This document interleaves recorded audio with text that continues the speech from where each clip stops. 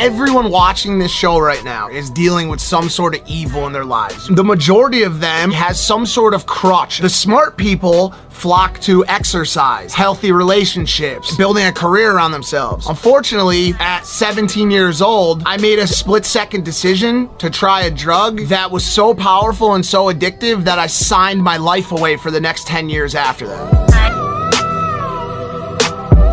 And at this time, I was a fucking psychopath, dude. I started punching the fucking window with my bare hand, trying to smash the fucking window. And I opened the door and there was a kid with a double barrel shotgun pointed at me. Like, my brain said, this dude is the dude that pulls the trigger. They brought me into the emergency room. They cut a massive cut down my entire abdomen, fractured my skull. I woke up in a pool of blood with my foot right here next to my head. I'll never forget having doctors feed tubes down my nose into my throat while I was awake, into my stomach to suck blood out of my stomach. Throwing up all over myself, shitting all over the place, shaking, crying, sweating. I was dying, dude. I fucking knew it. I was probably 21 when I died to my mom. There are so many addicts out there right now and so many people dealing with mental health problems and hopelessness in this world that have lost their fucking light, dude. This is all their life is ever gonna be. A drug addict living under a bridge. They've accepted it 100%, and that is the reason I wrote this fucking book, because I don't want anybody out there to accept that that is their fucking legacy.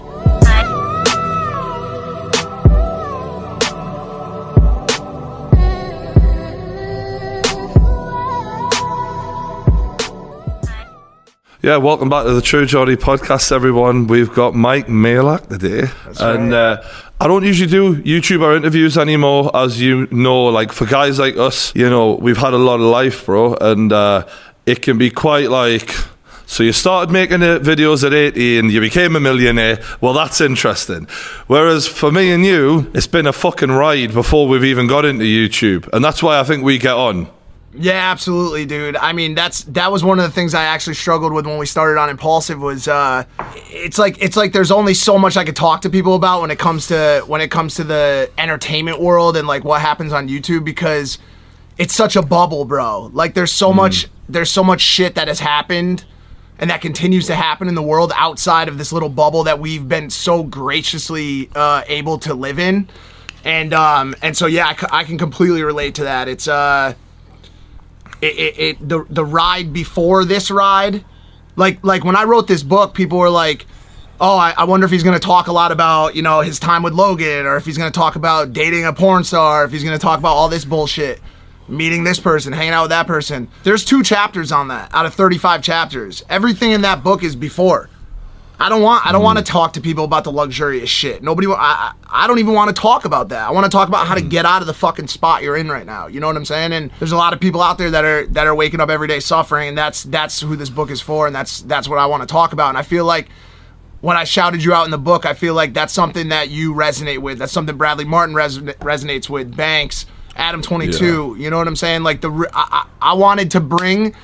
All I ever wanted to do on this fucking channel was bring the real back to YouTube, yo. Like, that's it. I want real fucking people, bro, that have real stories and people can relate to. You know what I'm saying? Yeah, and when you said that about me in the book, like, you know, you put me in next to some guys who I respect as well. Like, they're all good guys making grown man content, which is like... Yeah. It's so rare, you know, for like... I always looked at Joe Rogan as the guy, like he is the one on his own, and then you got his like the new breed coming through, and we're all trying to like make our own version of our own grown man content. But I really respected that and appreciated that, mate. Yeah, honestly, bro. thanks. I mean, I had to throw you in there, man. We've gotten to chop it up a couple times, you know, once in the UK and other times on these kind of video chats and phone calls and stuff like that. And obviously, you know, it's... The thing about authenticity and real people is real respects and recognizes real immediately. Like, I needed 1 minute of your time to be like, yo, I fuck with this dude, and I always will. You know what I'm saying? And so, like, we'll always have that. Like, I'll always be here for shit you need. I know you'll, vice versa. And so when I was writing my acknowledgments for the book, yo, I had to shout out the people that I call it carrying the torch. So let's get right into the shit, bro. You have made a book all about how hard life was before YouTube, and I think that's part of why you're so... I guess when you know the real laws of life, the trivial shit that we get thrown into in YouTube, you take it for what it is, and you're not fazed by it. Like with me, with all the shit I've had, you know, there's a reason you and I can handle scandal so well, because it is nothing compared to real life. Most people who end up becoming serious drug users can remember that first time where they got high as fuck. Can you remember that time? Absolutely, man. Absolutely. Go for it. Tell me what that was like. I could paint it for you. I could paint a picture. Go for it. So it wasn't the very first time that I tried opiates, because I was given, in our country here in America, we have one pill that is responsible for the entire epidemic, okay? One brand. It's almost like Coca-Cola was the only soda. We have a drug here called OxyContin, produced by a company called Purdue Pharma in Stamford, Connecticut. That one drug, one pill, is responsible for the opiate epidemic that we're seeing right now. It is the most powerful painkiller of all time.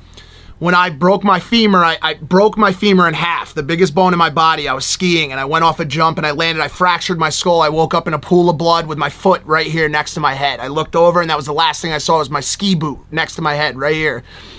And when I got to the hospital in Vermont, the first thing they gave me was a small cup with a pill in it, and it was a 20 milligram OxyContin. And that was the first time I had Oxy. And everything in my body, every pain, every beginning of anxiety that I was starting to feel, every, you know, little depression in my life faded away. And there was no more pain, there was no more trouble. But I was also in a traumatic environment, and that was my first try of it. But the first time where I had all my senses and I was really able to feel and understand it was a day after school. I was a junior in high school in Milford, Connecticut, on the East Coast, about 45 minutes from New York City. I was with my friend and he had already started doing them. He had this one pill, and I saw people doing pills all the time. Like they would, you know, pop a Percocet, a Vicodin, the lower pills. And I saw him break this pill up, and he offered me a line. And I did this tiny, tiny little line. It was 20 milligrams, and I sniffed it. And I'd already been smoking weed. I'd already been doing that stuff. I'd tried it with my friends. I was, you know, peer pressure, whatever you want to call it. And that day, when I did that first line of OxyContin, I was never going to go back. That was it. It was over. I was weightless. I had absolutely not a single care in the world.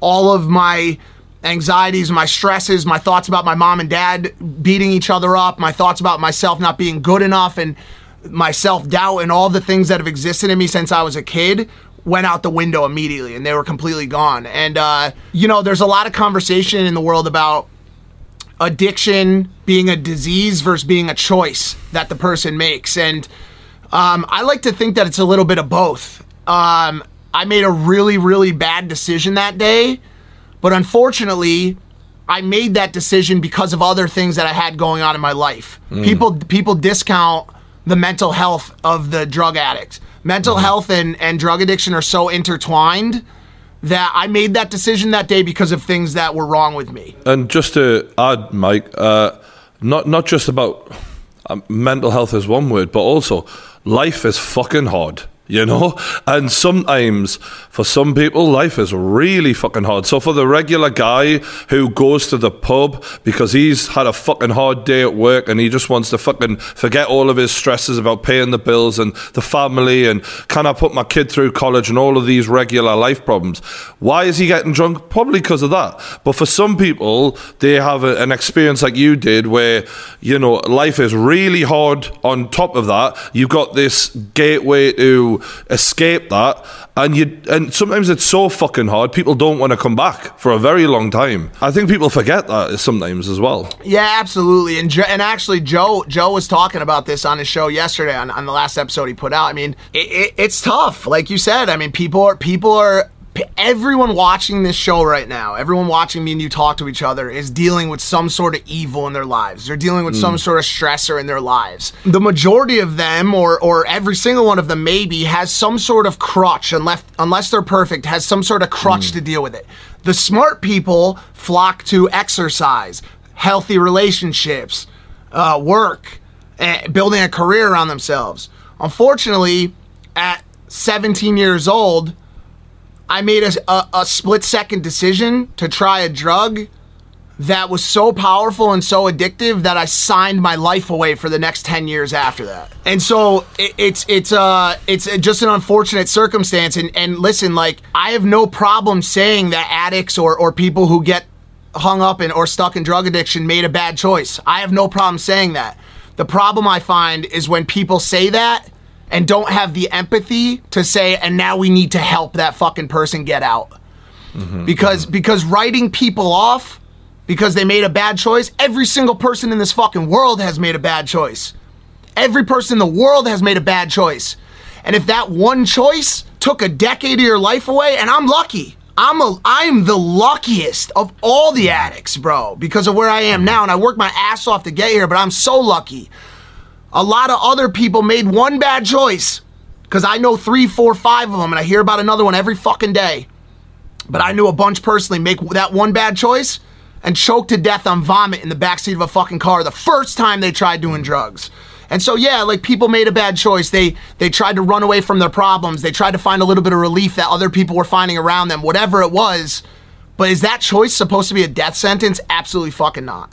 I love the way you speak about this, mate. As someone who's been affected by this sort of thing, not personally, but my cousin, who was like my little brother, died of an overdose when he was 23. And I really think it's great the way you're speaking, how brutally honest you're being about this in your book and stuff. And for those who haven't checked it out already, you have to go and get The Fifth Vital. We've seen how it started. Where did it go to spiral from there? Because, like we all can imagine, you take one, you realise, fuck me, this feels better than reality right now. But how quickly did it spiral? With Oxy, it's fast, man, because the way the epidemic happened in America, Purdue Pharma knowingly over-marketed and oversaturated the market with this drug. This is the most powerful painkiller to ever have been created. It was supposed to originally be for terminally ill cancer patients so that they could get out of bed. They're about to die in 2 weeks. They pop this one pill, it makes them not feel pain for the next 2 fucking days. Yeah. And it had a time-release seal on it that was supposed to leak the narcotics out over a short period of time. As soon as it hit the streets and got out of that first grandmother's cabinet, whoever that patient zero was, people on the streets found a way to take that seal off the pill. And so we would stick them in our mouths and we would suck the seal off the pill. And that would allow us to then crush the pill and sniff it. As soon as we started doing that, it coincided perfectly with Purdue aggressively marketing the drug. And so by the time I was 17 years old, it was everywhere. There was a high percentage of my graduating class in high school that was addicted to OxyContin and heroin by the time we were 18 years old. I watched my friends every single day in high school sniff Oxys off the desks behind books while the teacher taught the class. If we didn't have Oxy to go to school, sometimes we would go for a couple periods until we started withdrawing. So the oversaturation of the drug, once we tried it, then the first time I tried it, about 2 weeks later, I tried it again. I'm like, oh, that was fun. I'll do it again at a party. Then after the second time, it was like a week later. Then after the fourth time, it was like 2 days later. And then it was a day later. Right. And then, before I knew it, if I didn't have it, I couldn't go outside of my house because I was withdrawing, because I was an addict. And it happened so fast without any signs. And we looked at it just like a pill. The thing about OxyContin is it bridged a gap between the drugs that people experiment with and heroin. We had never seen that bridge before. It didn't exist. There was all these drugs over here, and then there was heroin. It bridged the gap completely. And so it happened really fast, and I'm not blaming anyone else for it at all. Like, it was my doing, but unfortunately, in my youth, I stood no chance. It rolled over me like a wrecking ball. Yeah, you were a child, man. Like, fuck me. Can you remember the first time anyone actually realized that there was something wrong with you in terms of Mike's not something not right there?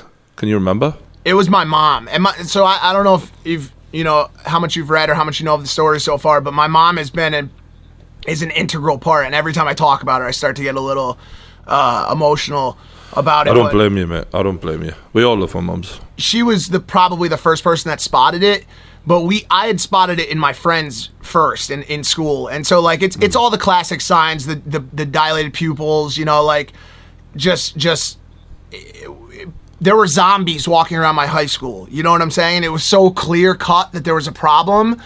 And unfortunately, in 2003, when I was in high school, there was no program to deal with this shit. There was no action response team for the fact that your entire school is addicted to opiates, bro. And now we have those things, and we have, you know, overdose life-saving devices at all the schools. Like we're 20 years into this epidemic now, and people are starting to do things properly. But when I was in high school, we had none of that shit, dude. Like we were the first victims of this fucking plague. It was like being in fucking Wuhan at the onset of the coronavirus. No one knew shit. Everybody was like, yo, what the fuck? People are dying everywhere. When it first started happening, they were bringing refrigerated trucks to the hospitals to keep the bodies in because they couldn't keep up with the amount of people who were dying of overdoses. Hundreds and hundreds and hundreds of people just dying everywhere, bro. And that's continued to happen since then with heroin and then fentanyl now. But I would say probably my mom was one of the first people that noticed that something was going drastically wrong. But by that point, it was too late. It was too late. I'm sure that the people around you who loved you are trying their best to, you know, like, I'm sure they were screaming at you at some point and just doing everything they could. But, you know, like your mother wouldn't have been blessed with, like you say, the whatever you're supposed to do in these circumstances. Like, she doesn't know. So what were those interactions like? Can you even remember them? I mean, like the conversations that we had, like when she was trying to talk to me. Were you in denial the whole time, or did you admit that you had a problem? No, I did not. I mean, I denied. I mean, that's the classic addict behaviors to deny a problem, and you know, I hid it pretty well for a while, but you know, my mom had to deal with me using drugs, but also me selling drugs. And that's another massive part of my story, and something I obviously dramatically regret and drastically, you know, wish didn't happen. But I did what I did to support my own addiction. And she would catch me selling drugs because I would leave the house at night to sell pills to people. And we would have massive blowouts. I mean, I was living on the streets, you know, for a couple weeks at a time since I was 17 all the way until I, you know, went to rehab. I mean, she tried everything. You know, at first parents try to love harder, and they say, oh, maybe and they blame themselves. What did I do wrong? Did I not hug them enough? Did I not tell them I loved them? What could I have done better? And eventually they have to understand that it's not them, it's the addict. You know what I'm saying? They have to unfortunately take that tough love route. And so my mom tried really hard at first to help me, but eventually us addicts cause so much harm to our families and loved ones that they have to fucking pull the plug, dude. They have to. I mean, people were coming and throwing cinder blocks through my mom's windows. You know what I'm saying? Like over drug beefs, over debts, whatever, right? And eventually, like, she had to you know, let me go off and battle this on my own. That must be so helpless for her. Like the worst feeling in the world, man. The worst feeling in the world. I have a whole paragraph at the end of the book about, it's a message to the families of the sufferers. And honestly, like that, like you're one of those people that I addressed in that story, you know, in that paragraph. Like knowing someone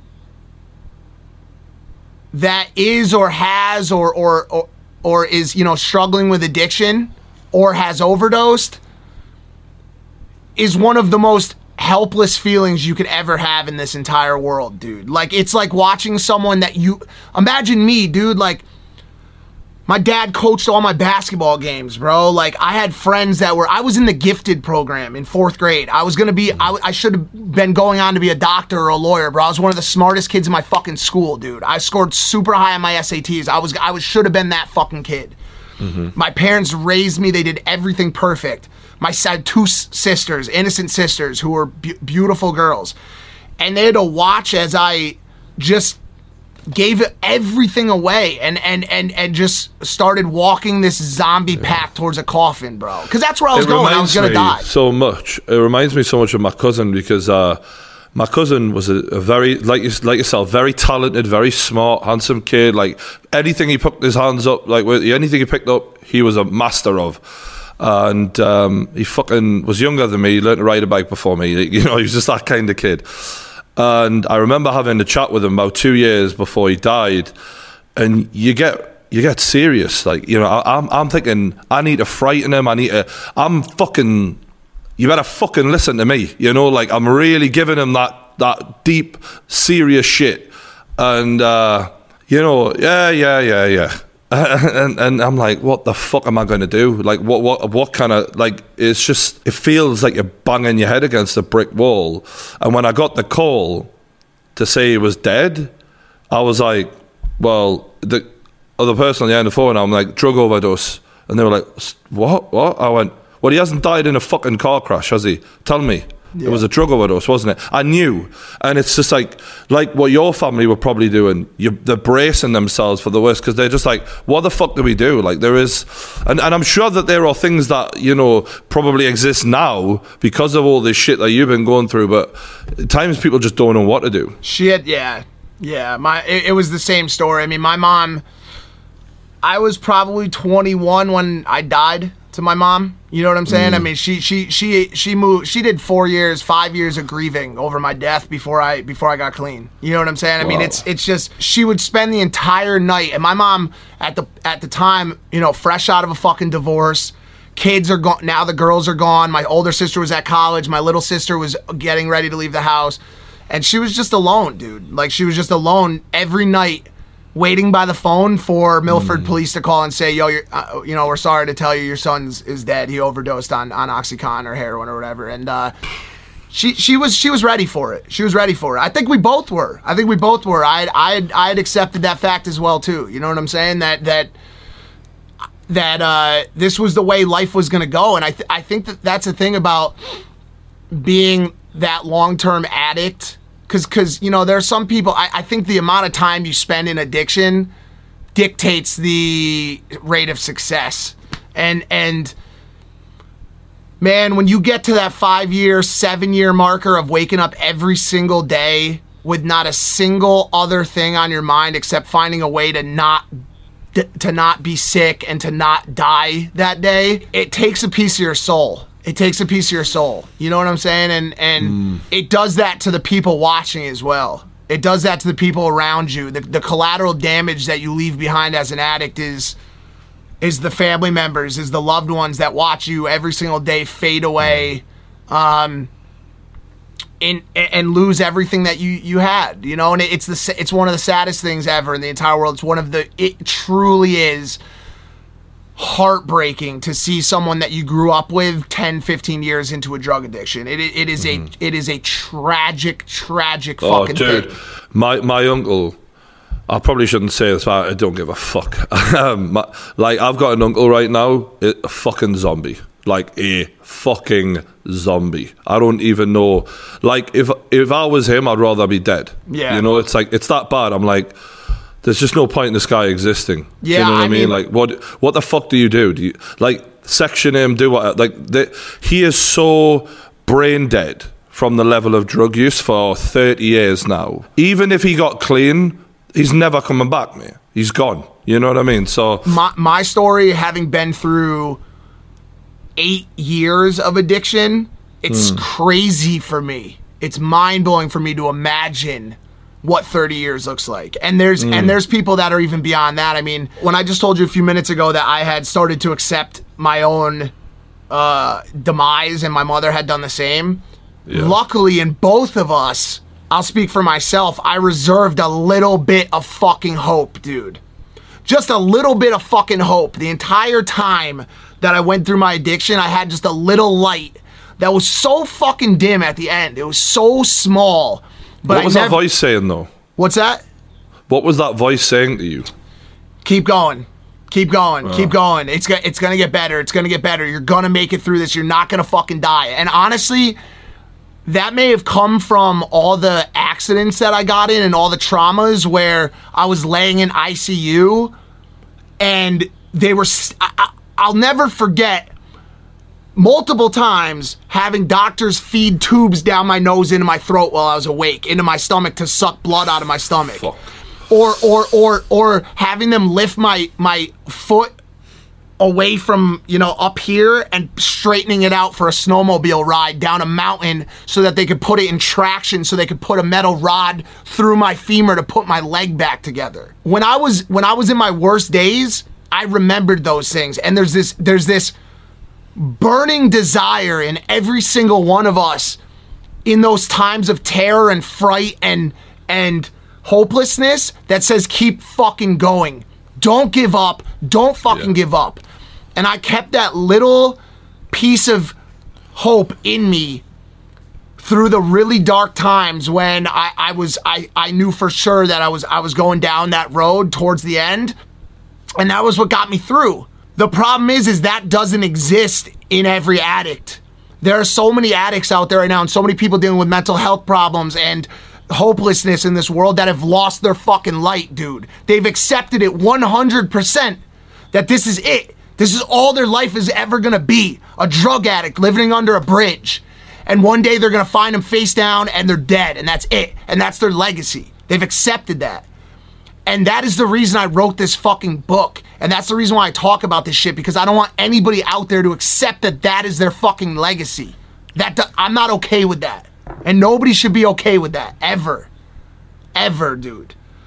And so I kept going. I'm glad that was your opinion, mate. I really am. Otherwise, you wouldn't be here right now, clearly.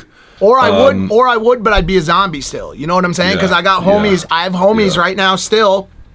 The kids that I wrote about in this book. My 3 best friends that I grew up with, that I learned how to ride bikes with, that I went to our first dance at, you know, with them next to me, and our girls, and we were 12 years old, and the kid I went to every Knicks game with, and he called me. I haven't talked to him in 5 years. He's in a 90-day rehab now, and I hope it works out for him. But he's been for the 10 years now that I grew out of it.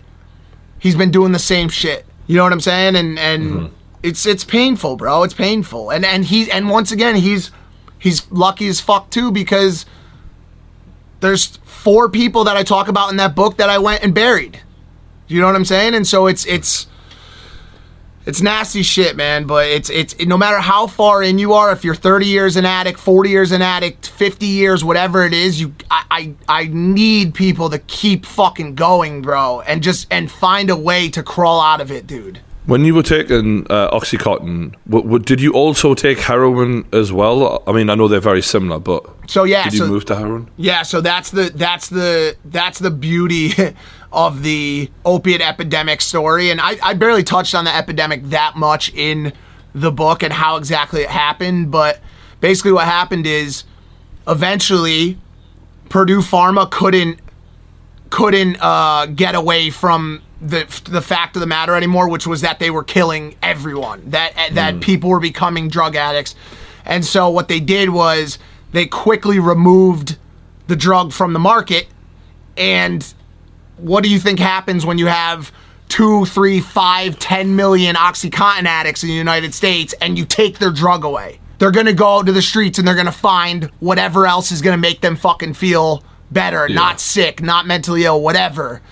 And so what happened was in the mid 2010 area or early 2000s, you just saw a fucking skyrocket of heroin use in the United States. And everybody couldn't get their pills anymore, so they went to the next thing. And that's exactly what happened with me when probably in 2006, 2007, when we started not being able to get pills anymore and we were all completely addicted and completely dependent on the drugs. One day I was on the phone with a kid and I was begging him, yo, please, like, I can't get anything from my Connect. You got to help me. And he said, well, I just got some D in Bridgeport. And I said, what the fuck is D? And he was talking about heroin. And that was the first time that I had heard that heroin was starting to sneak in. And probably about a couple months after that, somebody in Bridgeport, which is a very bad inner city area near where I was born, offered me a line of heroin, and I was sick and I took it, and then I was off to the races. Did you ever inject it? So this isn't in the book. This is actually exclusive, and I don't know why I left it out, but because I put everything in this book. There wasn't one thing that I left out, but this was left out. I did inject heroin and cocaine one time on the same day. I was sitting in my friend's basement, and he had, you know, everybody was always talking about clean needles, and he had clean needles, and honestly, I didn't give a fuck about life at this point. Like, I didn't care about anything. I didn't even give a shit if I fucking died. I was so hopeless. I didn't care about anything. And I was like, all right, fuck it, whatever. And I tell this story. I tried it, and it was like something in my brain said, if you do this again after today, it is the same exact thing as putting a gun to your head and pulling the fucking trigger. Don't, I wish I had said that to myself the first time. But for whatever reason, my brain said, yo, and people were like, how was it? Was it different? Was it better? And I say, if I had done it again, I would have been off to the races, and I might as well have just given up at that point. So that did that scare you a bit? Scared the fuck out of me. Why? What was the feeling like when you did that? It was, I mean, whereabouts on your body did you inject this? In my arm. All right. Yep. And what was that feeling like for you? It was just, and I don't know why I reserved this when I talked about smoking crack years later. It's basically the same thing. It's how do you take, like, crack is how do you take cocaine and exponentially make it more effective? Mm-hmm. Using heroin intravenously it's actually not the most effective way, because rectally is probably the most effective way, but nobody's putting drugs in their asshole. but you know, intravenous use is the most effective mode of transportation for the drug to get to your brain. It goes directly into your bloodstream.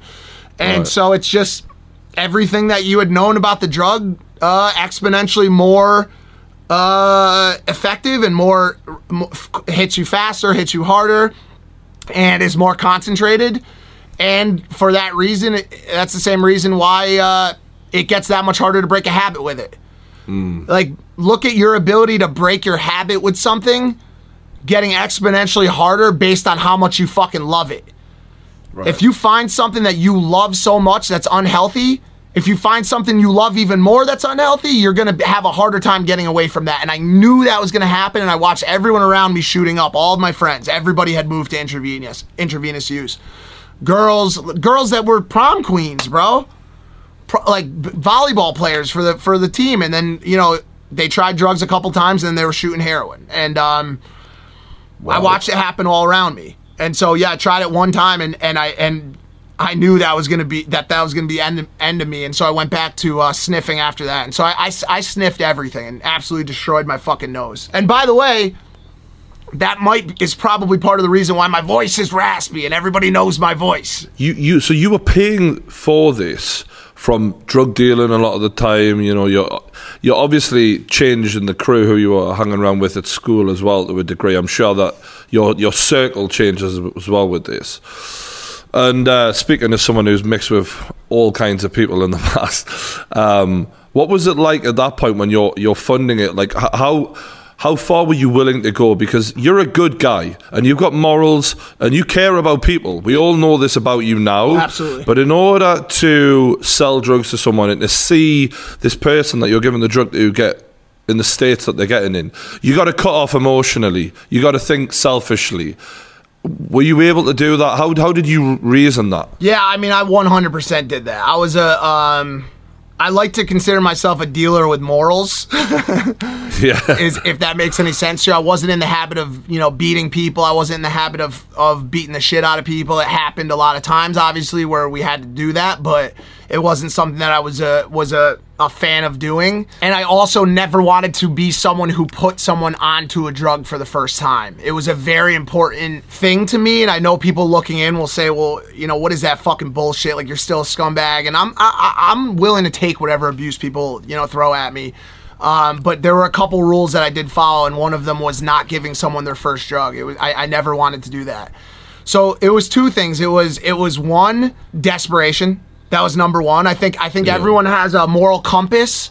Everyone wants to talk about how strong their morals are, but I as well as I'm sure you know, when those morals start to get tested under pressure, especially extreme pressure, a lot of people will fold in that scenario. Yeah. And so I think it's easy to look in on this conversation from the outside and say, I would never fucking do that. I would never do that. I would never do that. And I would never do that. Yeah. But those are the people who have never been put into a situation where they were clawing for life and that everything was falling around them and they had no options.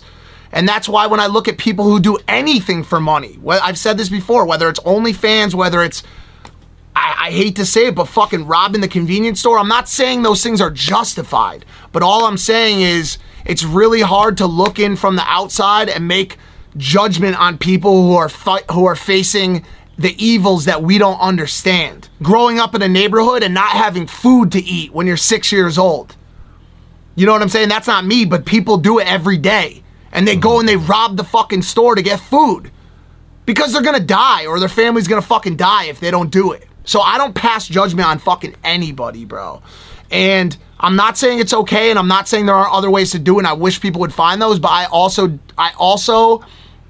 like I said, I don't judge people. And so when I was doing that shit, it was partially desperation, but then a weird thing you also have to understand is when people were coming to me for drugs, they were coming to me throwing up, shitting themselves, sweating all over the place, and I got into the habit of making that stop. And so to me, I was a miracle worker. I wasn't a drug dealer. And it wasn't until I started to understand my ways when I got older that I understood the error and I understood how bad what I was doing was. And started to feel the regret that I feel now about the things that I've done. But at the time, it was a mix of desperation, but also just this thought that like, yo, these people aren't gonna be able to go to work. They're not gonna be able to continue feeding their own kids if they don't get high. You know what I'm saying? And so I always looked at it as a way of like making them feel better, but obviously that was it wasn't okay. You know, and I've come to terms with that now. Yeah, I mean, you were bullshitting yourself a little bit. Oh yeah. Like oh just, yeah. Yeah, and I'm sure like we all do. You've been in some wild situations. You know, I want you to tell people a little bit about like how dark things got at times, because I think, you know, you're very good at recounting this and that and the epidemic and how bad it got. But I don't think people really fully get like how dark things get for people around you, for you. Can you tell me some of the sort of times how bad it got? Yeah, I mean, listen, if you watch movies about stuff, you can get an idea. And I think everybody's, watched movies about gang life, about cartels. All of the drug world in this country is only a couple steps removed from the shit you see. Even the whitest white kids in fucking Greenwich, Connecticut are only a couple steps removed from being in Queens, New York. With shipments of shit coming in. It's all a very tight thing.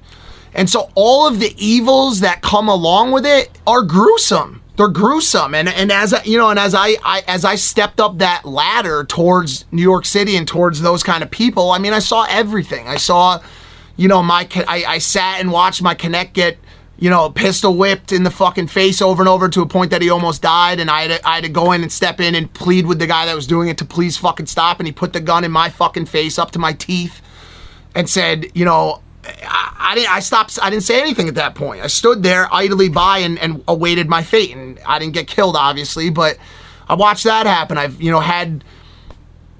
had drug deals go wrong where I've gotten out and I was selling shit to this one kid, and I told him I wanted to see the money, and he wanted to see the drugs first so he could weigh it out, and he took the drugs, and I just gave them to him to look at.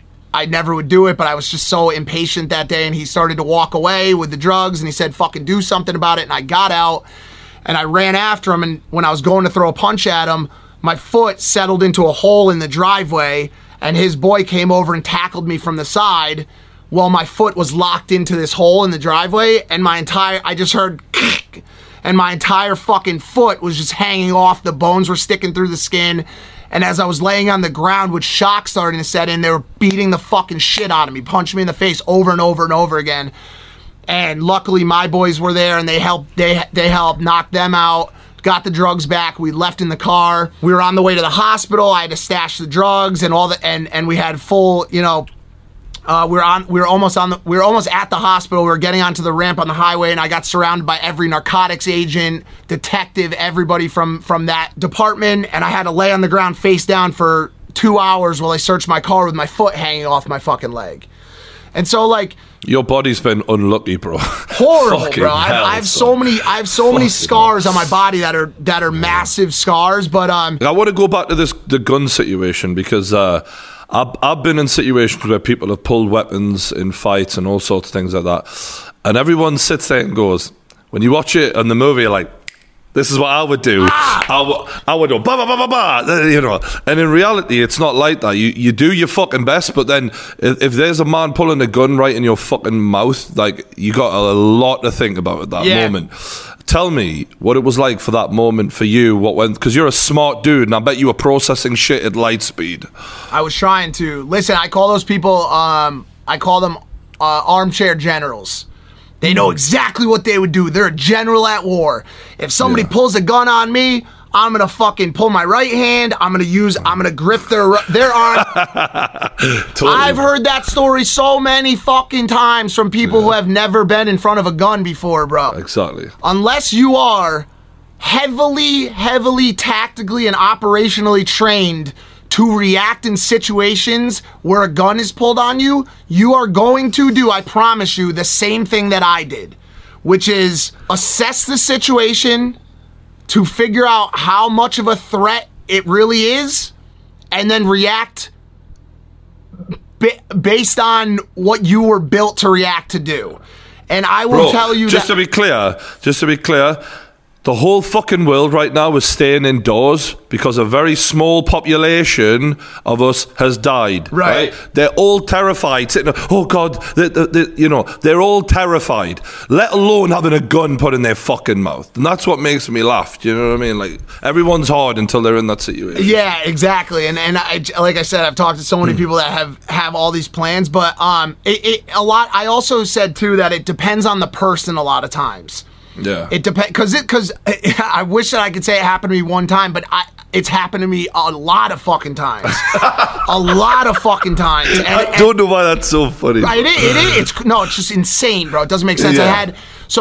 When it first started and I was dealing with only white kids in my neighborhood, in my city, I would walk in, and there was one time, there was a couple different times. There was one time I walked into a basement and I opened the door and there was a kid with a double barrel shotgun pointed right at me. As soon as I walked in, he knew I was coming to sell moxies. I was still probably 22 years old at this point. And then there was probably 2 or 3 more other situations like that in Milford where somebody showed me a strap. It wasn't, maybe this time it wasn't pointed at me, but they showed it to me and said, yo, give me all your shit, and tried to run me. I told every one of those people, fuck you, pull the fucking trigger, pussy, because I knew who they were and I knew they wouldn't fucking do it. Even still, that was scary as fuck. Even still. And it was because I was already an addict and I already didn't give a fuck. So for the normal person, they wouldn't do that. They would just comply. But the situations where it started to get real was when I was in Bridgeport or New Haven, which are the 2 inner cities that my town was sandwiched between in Connecticut. They've both been top 10 most dangerous cities in the country at some point or another. Very, very, very bad places. I'm sure you understand these kind of neighborhoods and what they're like. When people in those places pulled guns on me, it was a very different situation. Yeah. The one I talked about in the book, specifically was the guy that came into the basement. We owed him money. We owed his organization money. He only had one job, and that was to collect back debts. That was his fucking job. He came a week earlier and he told us, yo, you owe us $10,000. We need that money next week, or whatever the amount of money it was, $12,000, who knows. We need that money next week. If you don't have it, and this was to my Connect. I was watching this happen. I was sitting on a bed. And he said, if you don't have the money next week, I'm going to come back and there's going to be a problem. And we knew what that meant. We picked up a bunch of shit. We tried to make it happen. We couldn't get the fucking money. He came back literally 7 days fucking later with the same fucking outfit, the same black hoodie, the same hat, the same gloves, same pants, had his fucking hand in his hoodie pocket the whole time, never took his hand out of his hoodie pocket. We see him get out of the car. He runs down the alleyway because we had cameras. My Connect had cameras on the outside of his house. We saw him run down the alley. I go, this ain't good.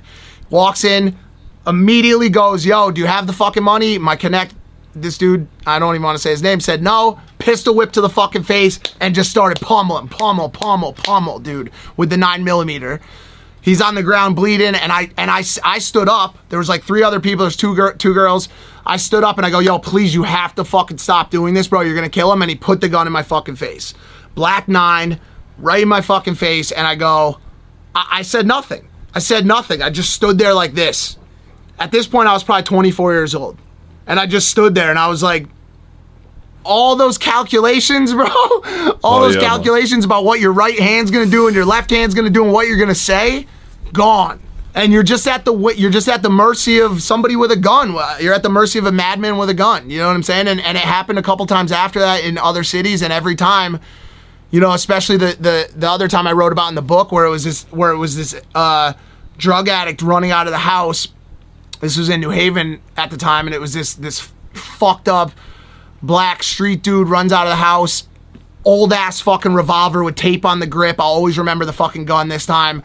And I had my connects with me in the backseat again this time, and he ran up, gun out. As soon as he walked out the door, and we had some girl driving us who didn't know not to pull too close to the car in front of her. So she pulled in right up to the back of the car in front of her where we parked. And so we couldn't get out. We couldn't speed off. She would have had to reverse first.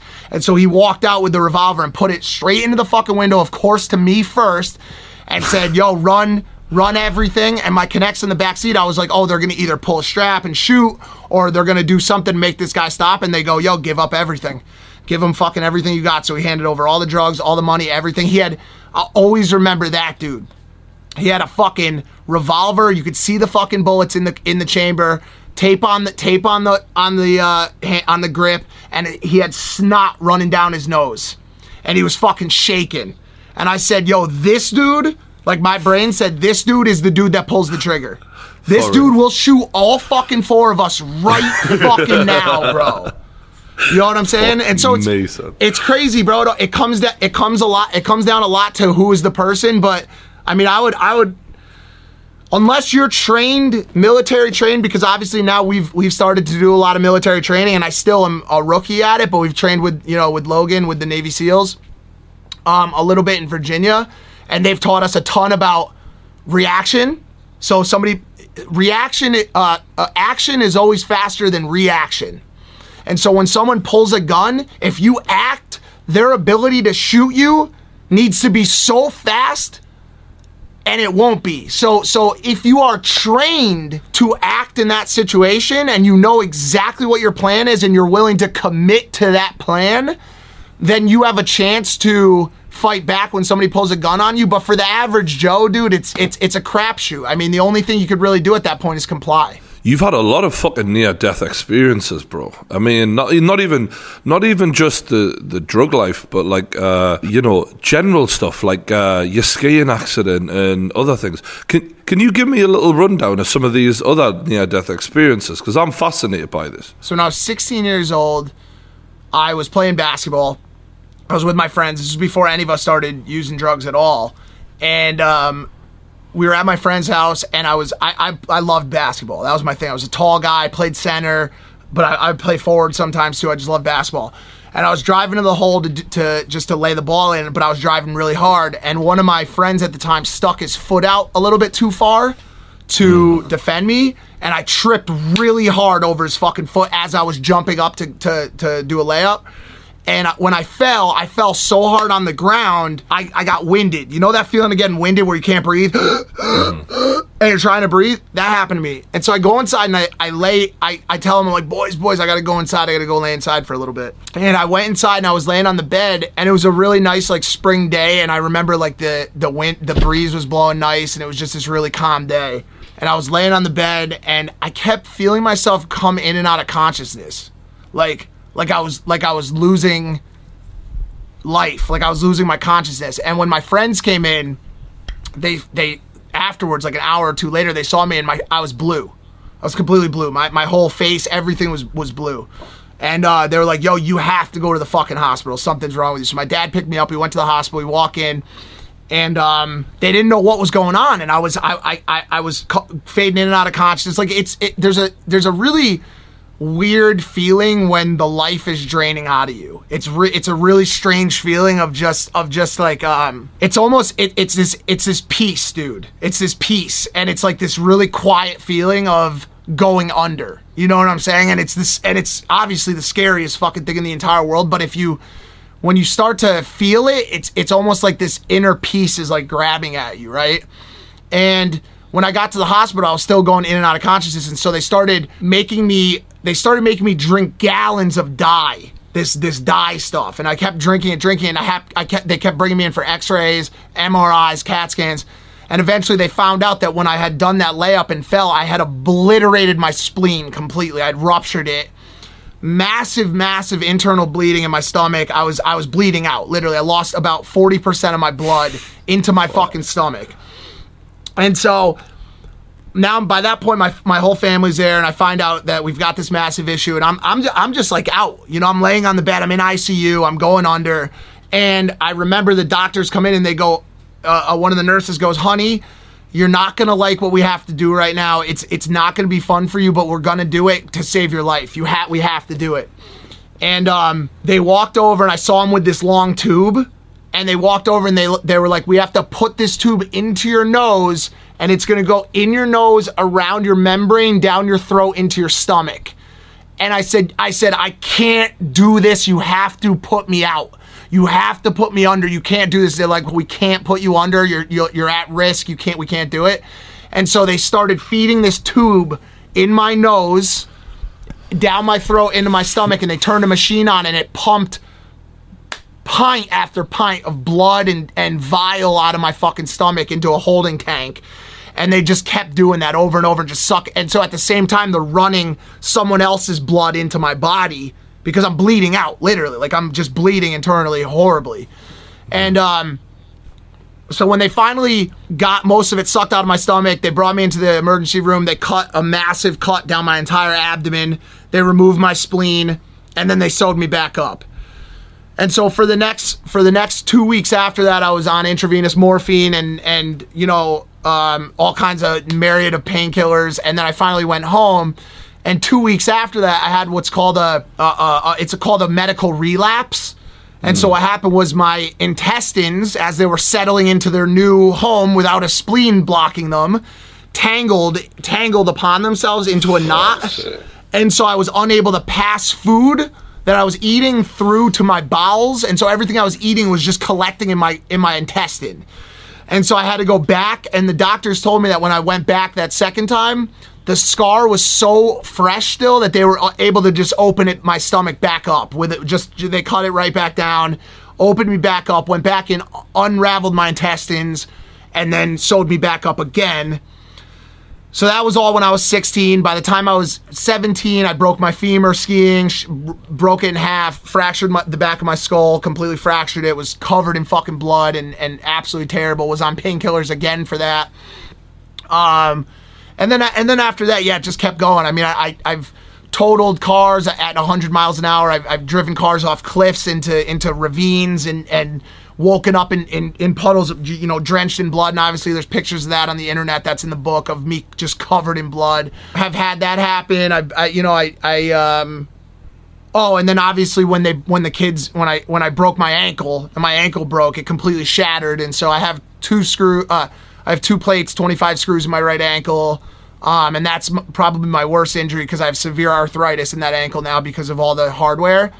And when I got clean, I gained as I was getting clean at the end of my addiction, I gained about 100 pounds. And so at one point I was actually 300 pounds. I want to just go back a little bit, right? Yeah. Because that's a hell of a fucking list, bro. Yeah. And one of the main talking points in America right now is the police. Now, you were clearly, you should have been on their fucking radar at some point. And I wanted to know if you had any issues, how that was. I was 100% on the radar, both in my town as well as in the federal spotlight once things got to its worst point. But yeah, I mean, listen, I'm still a felon right now. I'm a felon, a narcotics, felon. I had some of the most insane indictments that honestly that I could ever even imagine, that a lot of people could ever imagine. I had a couple narcotics felonies, and I was able to, because of selling, I was able to afford really good lawyers, luckily, and that was what kept me out of jail. But one of my charges was one of the times I got arrested was these girls. It was New Year's Eve in 2008. It was New Year's Eve, and I had this hotel room with these 2 girls and the rest of my boys, and we were all getting completely fucked up. We were doing ecstasy. You know, they were shooting heroin. It was just this, you know, crazy drug party, obviously, and I had a bunch of cash on me. I probably had about like $5-6 grand on me. And when I woke up the next, so I went to sleep. Everybody else was still partying. It was like 5 in the morning at this point, and you know, they're all doing drugs. And I go into the bedroom and I go to sleep. I'm like, yo, don't fuck the room up. I'm going to bed. About an hour later, my buddy comes in and he wakes me up and he goes, yo, wake up. Where's your wallet? And I'm like, it's right here next to me on the nightstand. And I reach over to grab it and it's not there. And the money was in a huge wad folded inside the wallet, like closed. You could see the money if you walked into the room. Mm-hmm. And I go, where the fuck are they? And he goes, they're gone. Because I knew it was those fucking girls, dude. Because the rest was just my homies, like my best friends.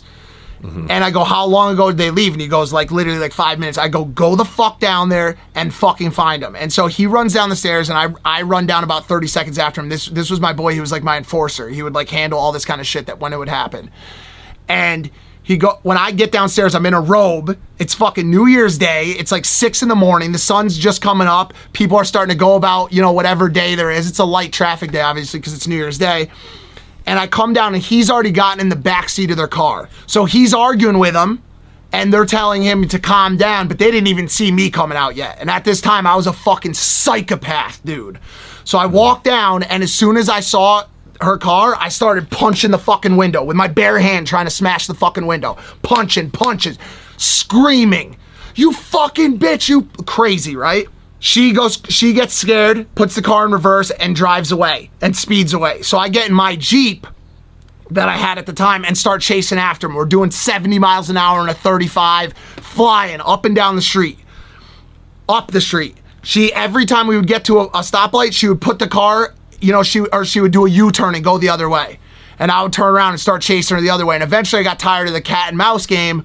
And when we got to a stoplight the next time, I got in front of her before we got to the light and I slammed on my brakes really hard and she crashed into the back of my car.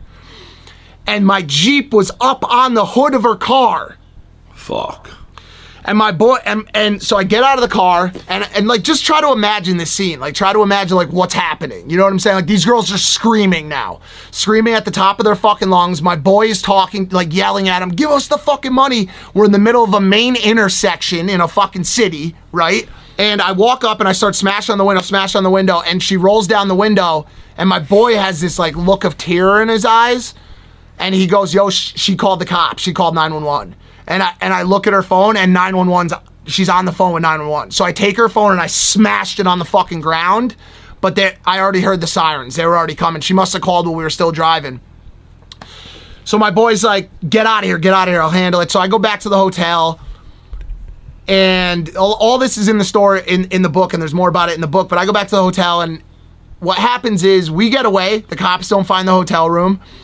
He gets some of the money back. He got like $600 from him. They kept the rest. They drove away. Now, the cops no one heard from these girls for 3 days after it happened. And so the last thing the cops had was a 911 call from these girls that someone was trying to kill them. And the last number that they dialed on their cell phone before 911, which was my number. The cops brought me in. They questioned me. They read me my Miranda rights, which in the United States is you have the right to remain silent, all that fun stuff. And they told me we're probably going to arrest you down the line. I said to the cops, if you do that, the only thing I ask you, and I'm asking you, you know, man to man, please don't come to my mother's house. Just call me. I'll show up at the police station. You could cuff me. You could take me in. It'll be so easy. And they were like, yeah, Mike, sure.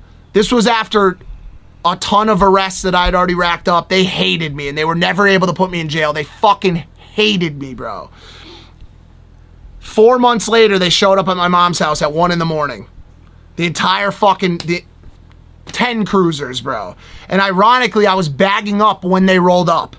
I was in my room bagging up. And I luckily was able to put all that shit into my drawer, cash, everything put away. And so at 1 a.m, they rang the doorbell to my mom's house, full force, and my mom watched me get handcuffed and taken out of her house on a 19 felony charge indictment.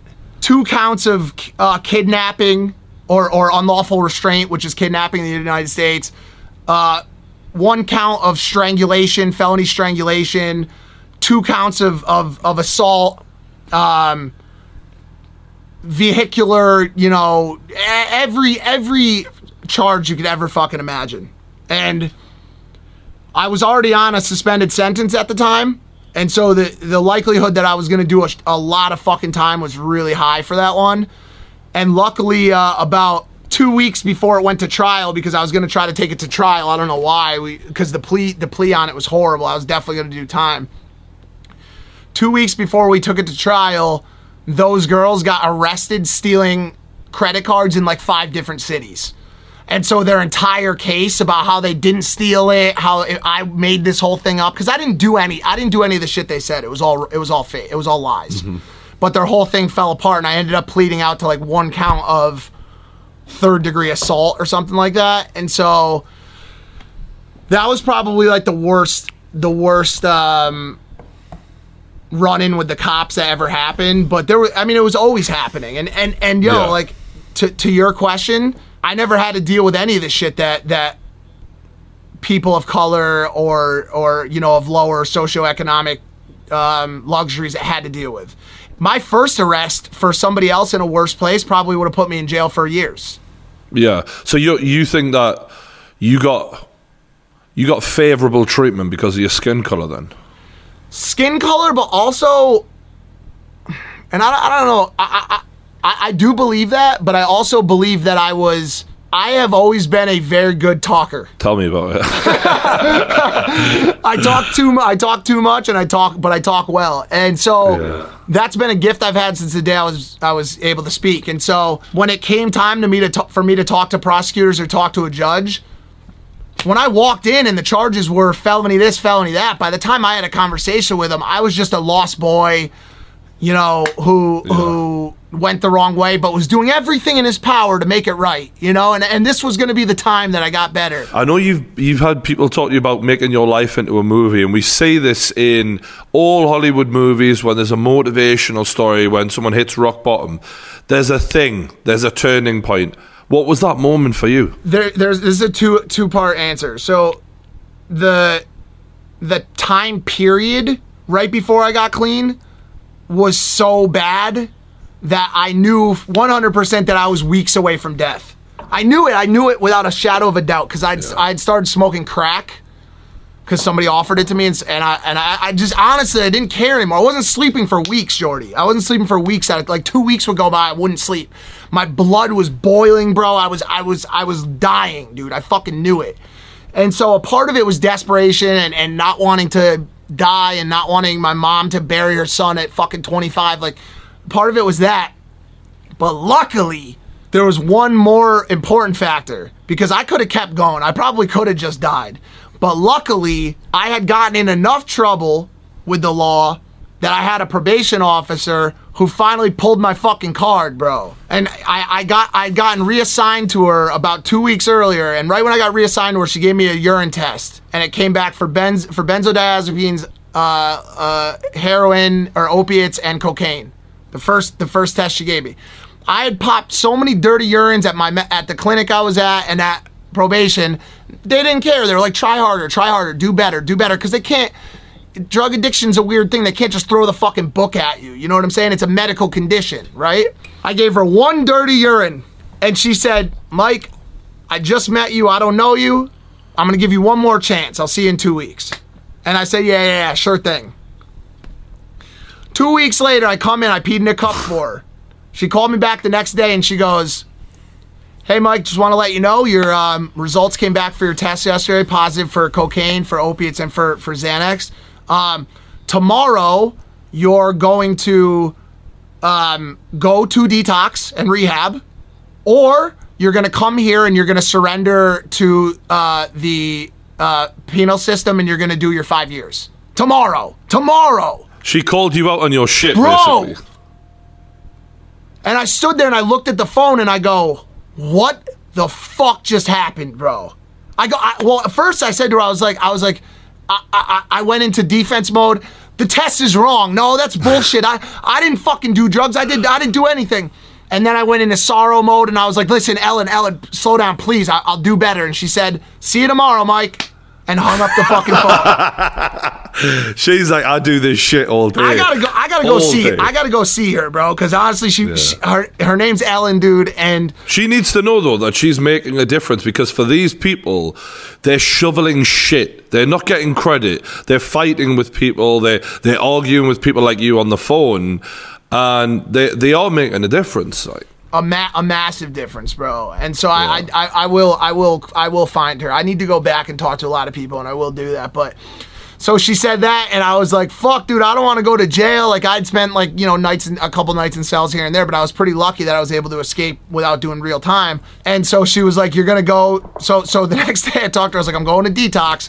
And I went to a detox, and they said, yo, we might not be able to take you because you're literally addicted to every drug under the sun. You would need 24-hour surveillance monitoring just to come to this fucking detox.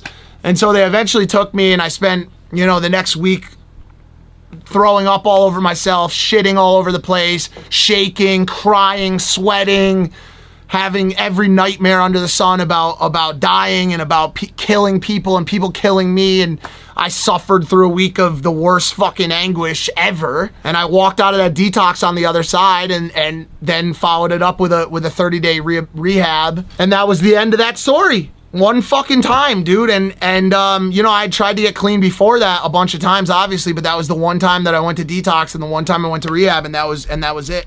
A lot of people say addiction is a disease, and I know you've said this before. And part of getting over those bad addictions is sort of replacing them with some healthy ones. Is that part of what happened with you? I know you had weight gain. Did you replace it with food, or how did you do that? Yeah, that's basically it. I mean, it's just when you're an addict, which I am through and through, 100%. It's always just replacing one thing with another. You're always gonna have an addiction, and I gained 100 pounds. And by the time I got out of rehab, I was, 300 pounds. I was so fat, and I'll send pictures to you so you have them. Cheers, mate. We're not going to put them in the video. I just want to keep them to laugh at. Good. But I fucking, dude, I was a mess. And at some point when I got out, I got this desire to just be better.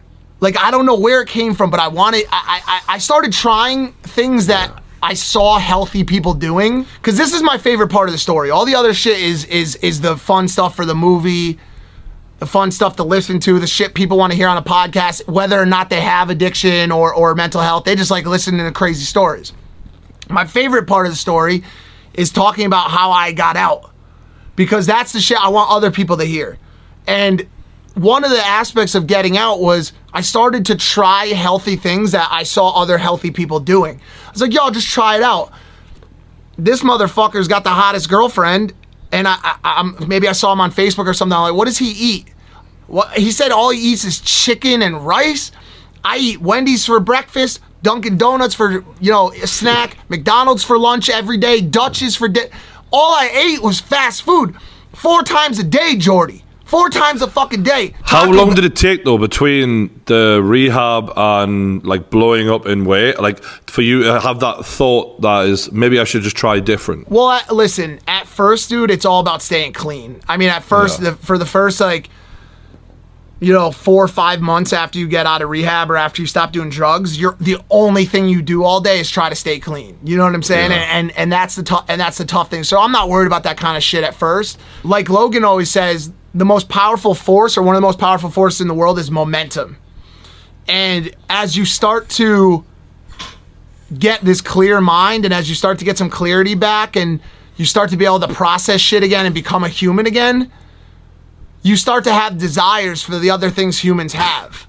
You know what I'm saying? And oh man, when I got clean and I had 5 months clean, I looked around me. I had nothing, bro. I was 26 years old. I had no credit. I had no car. I had no education. I had no friends because all my friends were using drugs and I couldn't talk to them. I had nothing, dude. I had nothing at all. And I was so confused and so like, yo, what the fuck am I going to do? No, what you were saying there really resonates with me, because I feel like a lot of us fail in life because we're trying to kill too many birds with one stone. And, even two birds, one stone seen as a success. So for me personally, in my life for the last year, it's been like managing my finances, doing better business and being a better businessman. Like that's been, as well as, handling some mental bullshit that happened like about a year ago, as I told you. Yep. And lately, my brain's been going, oh, well, you can do this as well, and you can do that as well. And I'm like, shit, like, yeah, I can. But a year ago, that would have felt impossible. Yeah. But like what you were saying, at some point, your brain goes, no, now you've got this, you can take on a little more. But you just have to let that happen. And sometimes I think people fail, whether it be trying to save money, being on a diet, trying to get off drugs, whatever it is, by having too many things to worry about at one time, and we fuck ourselves before we even get started. That's so true. I mean, it's 100% accurate. I think if you look at people at the top of the success ladder and at the top of the world, and you look at them as like examples of what you could do if you're going to succeed, you're looking in the wrong place. Yeah. When I first got clean, when I first got out of rehab, and you can use that example for people who just got clean or people who just got over a breakup, whatever it is. Like these examples all work together. All I had to think about at first was getting clean. That was it.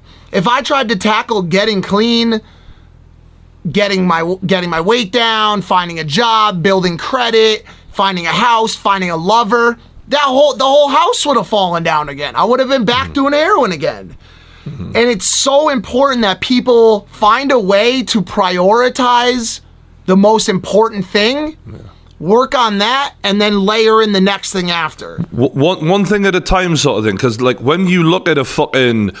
The Rock, and we compare ourselves to like these mega stars. It's like, bro, they've got 50 fucking people working for them on their life, making it as simple and as easy as fucking possible. Like, don't compare yourself to these guys. You have to approach everything slowly and in layers. I mean, at first it was just getting clean, and then I saw people were eating right, and so I started to eat a little bit better.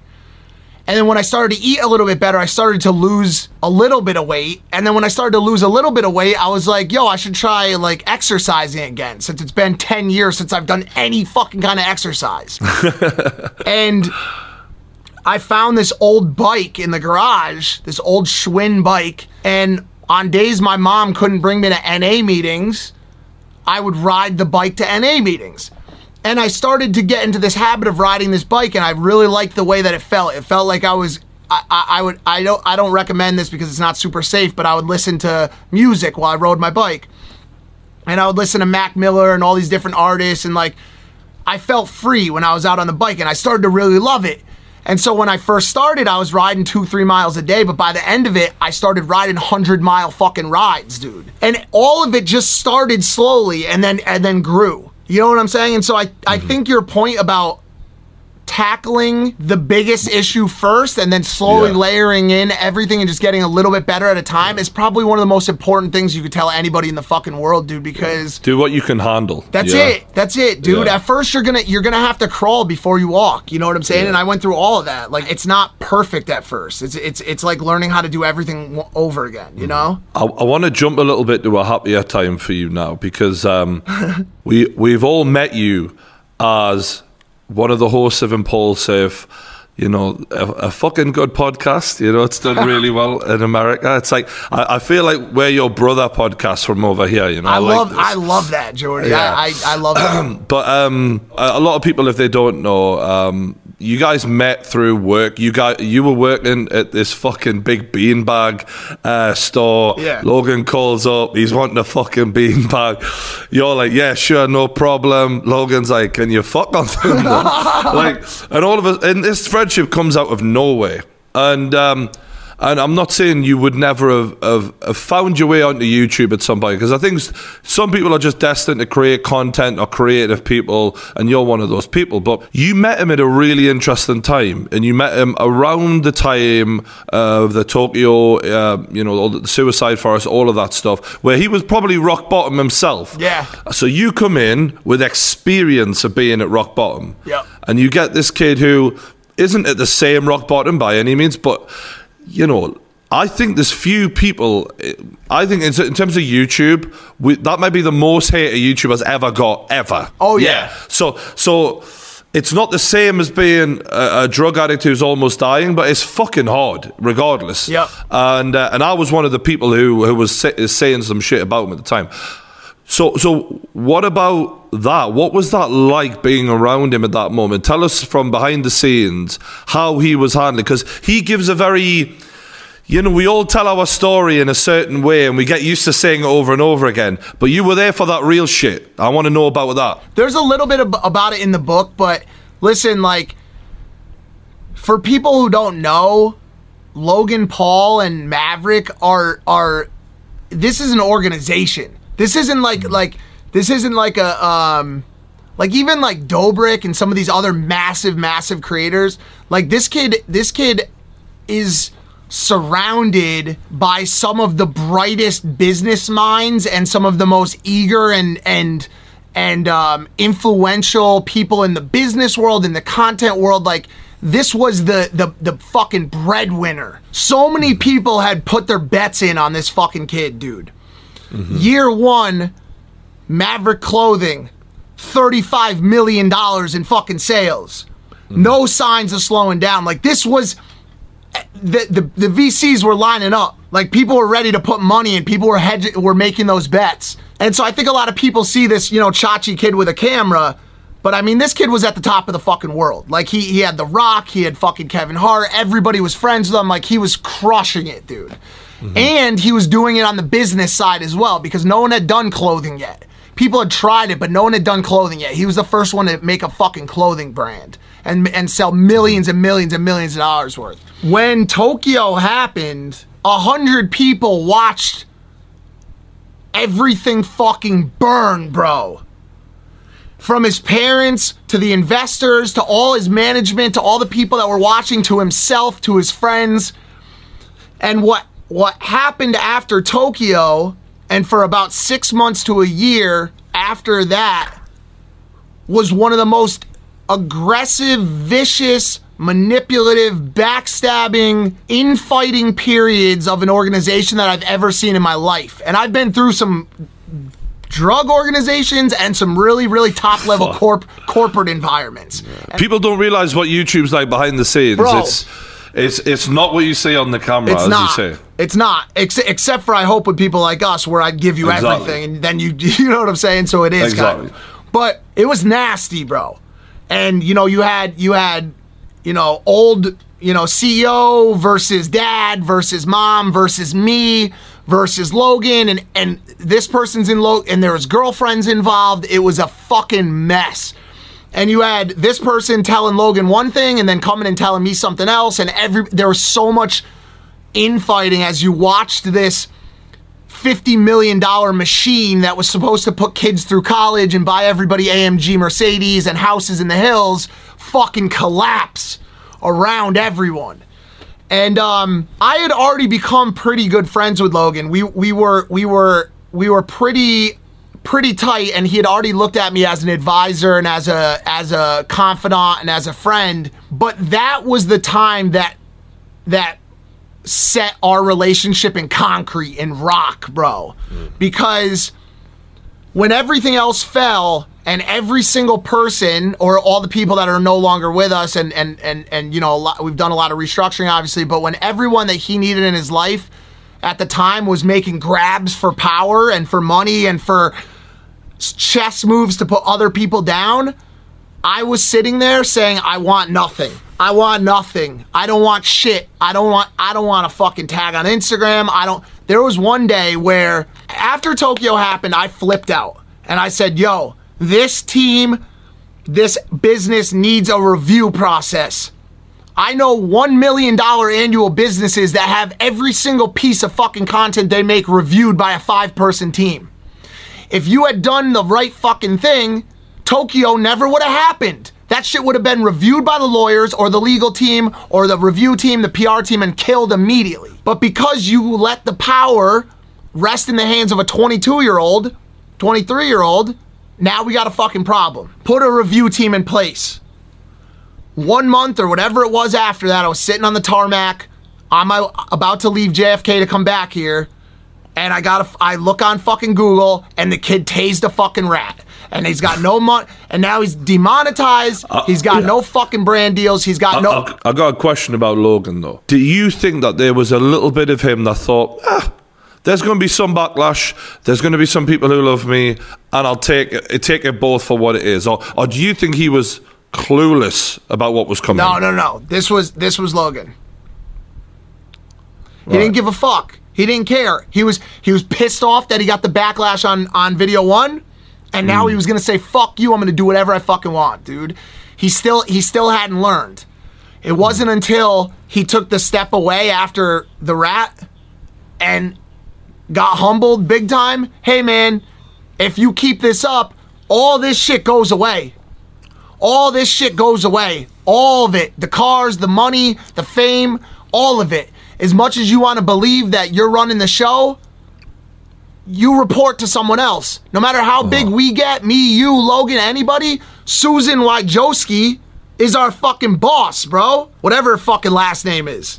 Susan at YouTube, that's our boss. Yeah. And so he was the invincible 23-year-old that wanted to say fuck you, and it wasn't until after that happened and until he spent the next year away and learning to box, obviously, and spending hours and hours and hours with people who wanted to make him a better person and looking within himself to see what he was doing wrong, that he became the Logan Paul that you know today, which is the fucking man, bro. I've got a couple of more questions on Logan. I don't want to go on and on and on about him because this is about you. But a lot of people love to get your perspective on Logan because you get a different side of him than everyone else.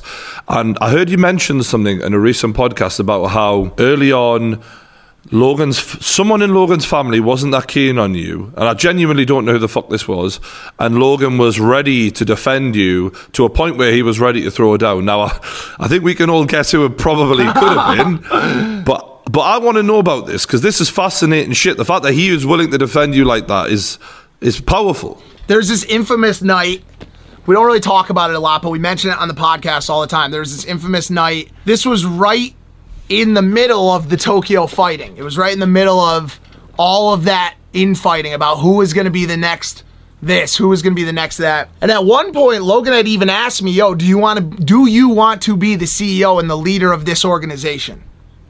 You have background, you have corporate experience, I trust you, I know you'll do the right thing for me. Do you want to lead this ship? And I said to him, I don't believe that I have the experience and the wherewithal and the knowledge to be that person. Like, that would have made me a shit ton of I would have made a lot of fucking money. A lot of money. Off both of those fights, I would have took a percent. Like, I said, that's not me. Unfortunately, as bad as I wish it could be. There was massive infighting and manipulation around who was going to be the new leader of the camp, and who was going to do this and who was going to do that. And it led to this sit down in the garage of his house where there was about 15 people, and it turned into this witch hunt that was factless and baseless and made attacks on my character that Logan knew were not true and that Evan knew were not true. Because So what led to this? The fact that he was willing to give you that job? People were starting to sense that Logan and I were getting very close. In both the business, the friendship, the advice department, everywhere. Why is that a problem, though? If you are someone on the team or that's around the team that stands to benefit off of leading Logan in a direction that he shouldn't be going, when the guy comes in that tells Logan not to go in that direction, he's a fucking threat. A massive threat.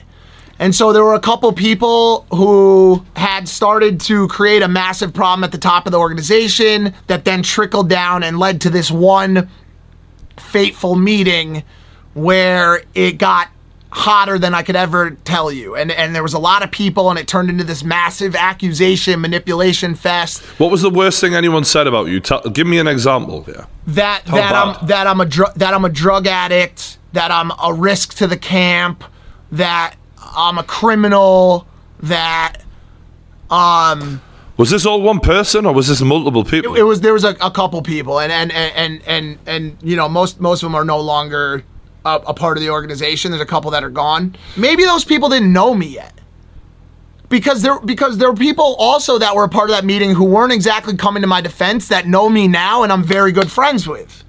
Mm-hmm. And so the lesson that came out of that night was, don't pass a very important judgment on someone until you get the chance to know them. I think that is such a overlooked statement in the influencer world and in this industry that we live in, where people watch us talk and they watch us on videos for 2 minutes or 5 minutes or 10 minutes, depending on the length of our vlogs or podcasts, and they make these judgments about who we are as people or about our lives. And so you saw that happen in a microcosm during this meeting, and it led to this really, really dramatic moment where I was face to face with someone that was about to turn into a fight, and Logan jumped in and basically said, you know, you're not going to do this to my fucking friend. Was that Jake Paul? I've got to ask these questions, mate. You know what it's like. I mean, listen, I try to stay out of drama, bro. You know what I'm saying? But I mean, listen, like, me and Jake have had a really, you know, storied relationship. It's been really tricky. Is that because he's his brother and they love each other, but then you're coming along and you naturally click with Logan? Is there any of that which is a little bit like, he's my brother, not yours? Or is it just competitive, I don't know, any of that bullshit? Jake is still growing and maturing. I think we can see that on his Instagram. Yeah. Fuck. Yeah, he's still figuring it out. Also, as a person, Jake is much more likely to conflict than Logan is. Right. He's abrasive. As a result of that, of his build, of the way that he is, this fiery, always on fighting kind of person, he's going to have those clashes with a lot of people, not just me. And he has. We've seen it in the past, whether it be, you know, Rice Gum, whether it be Banks, whether it be Logan, whoever. We've seen those clashes happen. But I think you're spot on when you say, you know, is there this fear of somebody else coming into the family? Like, listen, like, I'm Logan's brother, dude. Like, I'm Logan's fucking brother, dude. Literally, like, his mom is like another mom to me. Like, we're best fucking friends. And so I can't speak for him. I can't speak for Jake and explain why me and him have had, you know, the troubles that we've had in the past. The thing that has upset me about it, I have constantly tried to, even though I've sometimes had little beefs where I've said shit on shows or whatever in content, behind the scenes I've always tried to go out of my way to help him. Constantly, yo, what advice do you need? Like, what's going on in your relationship? Do you want to talk to my girlfriend? Do you want to, like, what can we do to help you get to where I've had 2, 3 hour conversations with him? Where's your head at with him now? Then, because obviously this was a while ago, and the kid is growing. What do you think about him now? I have endless patience for people, dude. I said, you know, in an interview last week that there's only so many chances that, like, you give people before you just get tired of pulling that fucking knife out of your back. You know what I'm saying? Or your front, whatever. But in all honesty, dude, like, I'll always be there for that kid. I see way more of myself in Jake than I do in Logan. Mm-hmm. Way more of myself, bro. He's a fucking, you know, as far as his mentality, he's a fiery kid who unfortunately a lot of times doesn't look at the big picture, and I was the same way. And I don't know what it is. I don't know what it is and why, you know, me and him haven't, you know, been able to get to a point where we're consistently on good terms. But it will happen. It will happen. I truly do love the kid. I truly do care about him a lot. You know, it's who knows what the reasoning is. And honestly, like, this is the most I've talked about it and probably the most I want to really talk about it. But fair. I think, you know, give it time and we're good right now. Like, if I see him, we dap each other up. He's the co-host of a show that is on MTV. Like, we're good. It's just a matter of just, you know, creating I think I need to do a better job of understanding what the fuck is going on. You know what I'm saying? Because, like, I don't have any feelings towards him. I have no negative feelings towards him. There's just always been a little bit of, like, uneasiness on his part, and I think maybe it does come down to the fact that, yo, like, you're not my brother's brother, so why are you, how and why have you turned into that? You know what I'm saying? I must fucking love talking to you because it's like after 11 here and I'm going strong. Listen to me, Jordy. I'm doing this for you. That's it. All my other interviews have been 15 minutes, and when they ask me about when they ask me about Jake Paul, I say I love Jake Paul. Next question. But enough about men. Okay, go ahead. Here we go. It's time to talk about the women. All right. So, I'm an avid watcher of porn, just as yourself, mate. And I'm not even going to get... This isn't about Lana. You've been fucking multiple porn stars. Like, quite a few... Several. Okay. Yeah. So, it's funny because it's late in the UK as we're doing this right now, and it's quite early. I'm having a whiskey. I'm feeling great, and we're talking about porn stars. So, tell me, right...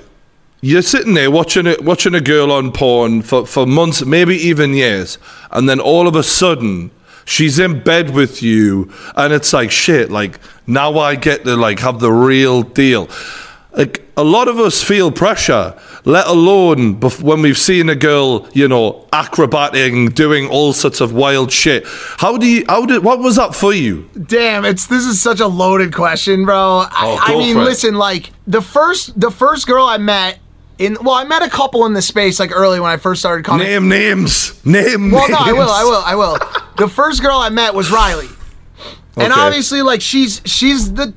Well, at the time, I thought she was the biggest porn star I was ever going to meet. I was like, yo, I met Riley Reid. Holy fucking shit.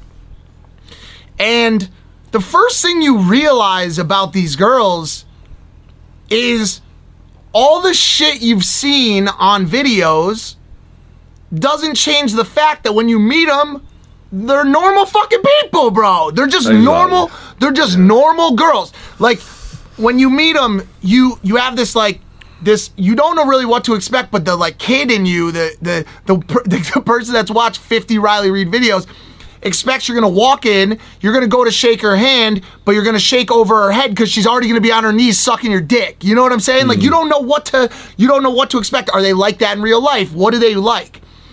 And then you meet them, they're just regular girls, bro. Like, these girls could all have office jobs.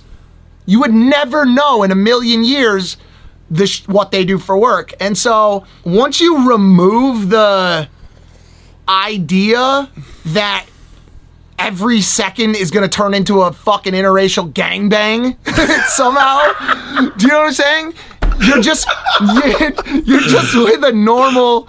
You're just with a normal girl, like... No, but let's be... Like, I know what you're saying is, like, they're real people. They're not like any other different girl, not like most of the time. But obviously, there's an element to them that ain't normal. You know what I mean? And that's a good thing. I'm not having a go at that. We celebrate that on the True Jordy YouTube channel. Yeah, facts. All right. So let's talk about... some of these times where you've been getting down to it with these porn star girls, was there any moment where you're like, fuck, I better bring that A++ game here? I need to hammer this. I mean, always. And dude, like, I'm not gonna lie, I've been open about performance enhancers, bro. I've never shied against those things. I don't give a... Because, listen, when I first... I love that. When I first started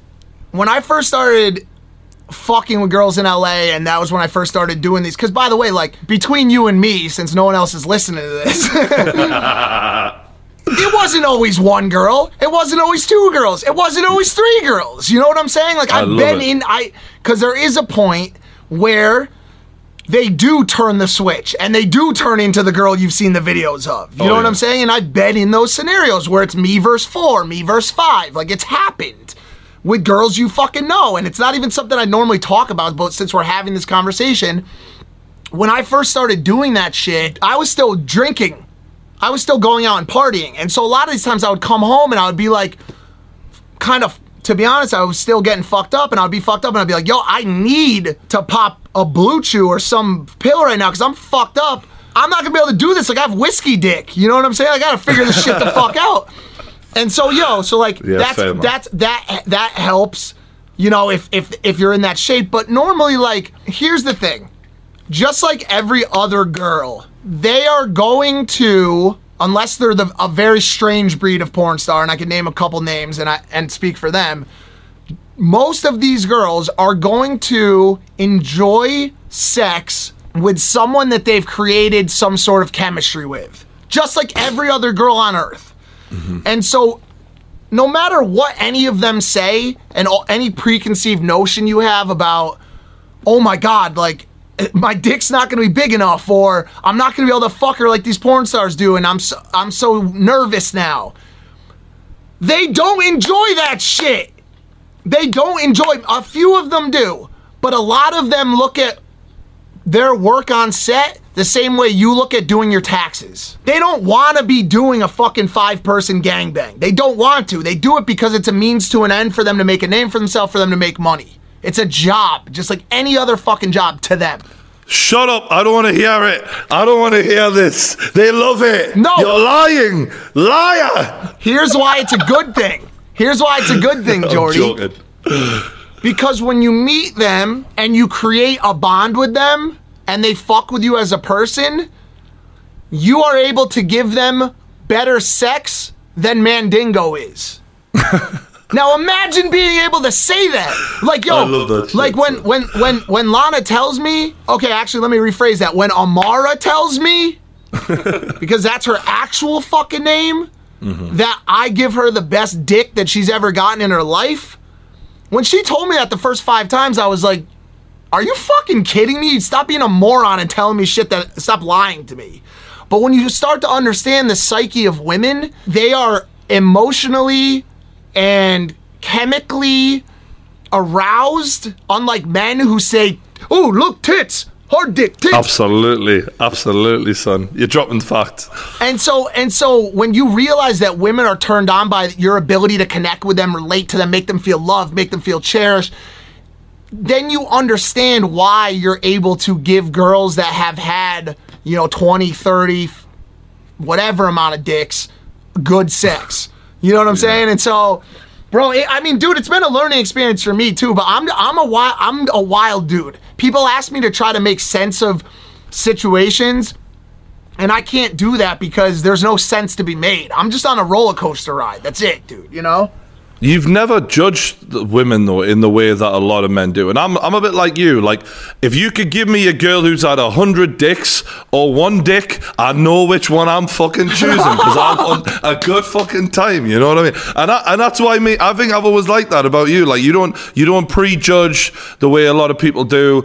I guess, why is that? Why is that for you? Why do you not care? If you have some sort of religious reasoning, or you have some sort of like preconceived mindset about the sanctity of women and what they're supposed to be and how they're supposed to act, I completely respect that. There's absolutely nothing wrong with that. People can feel however they want. I always say different strokes for different folks. Me personally, having seen the terrors of this fucking world, having seen, and by the way, done the things that I've done, who the fuck am I to judge someone for who they've had sex with? The amount, bro, I hate saying this. This is not me bragging. The amount of bodies I have is 100 times higher than the amount of bodies that Lana Rhoades has. Quite fucking literally.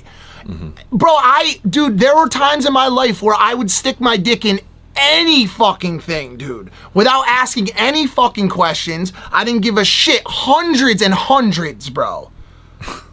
This girl worked with 20 dudes over the course of a year. Later got married and had a husband.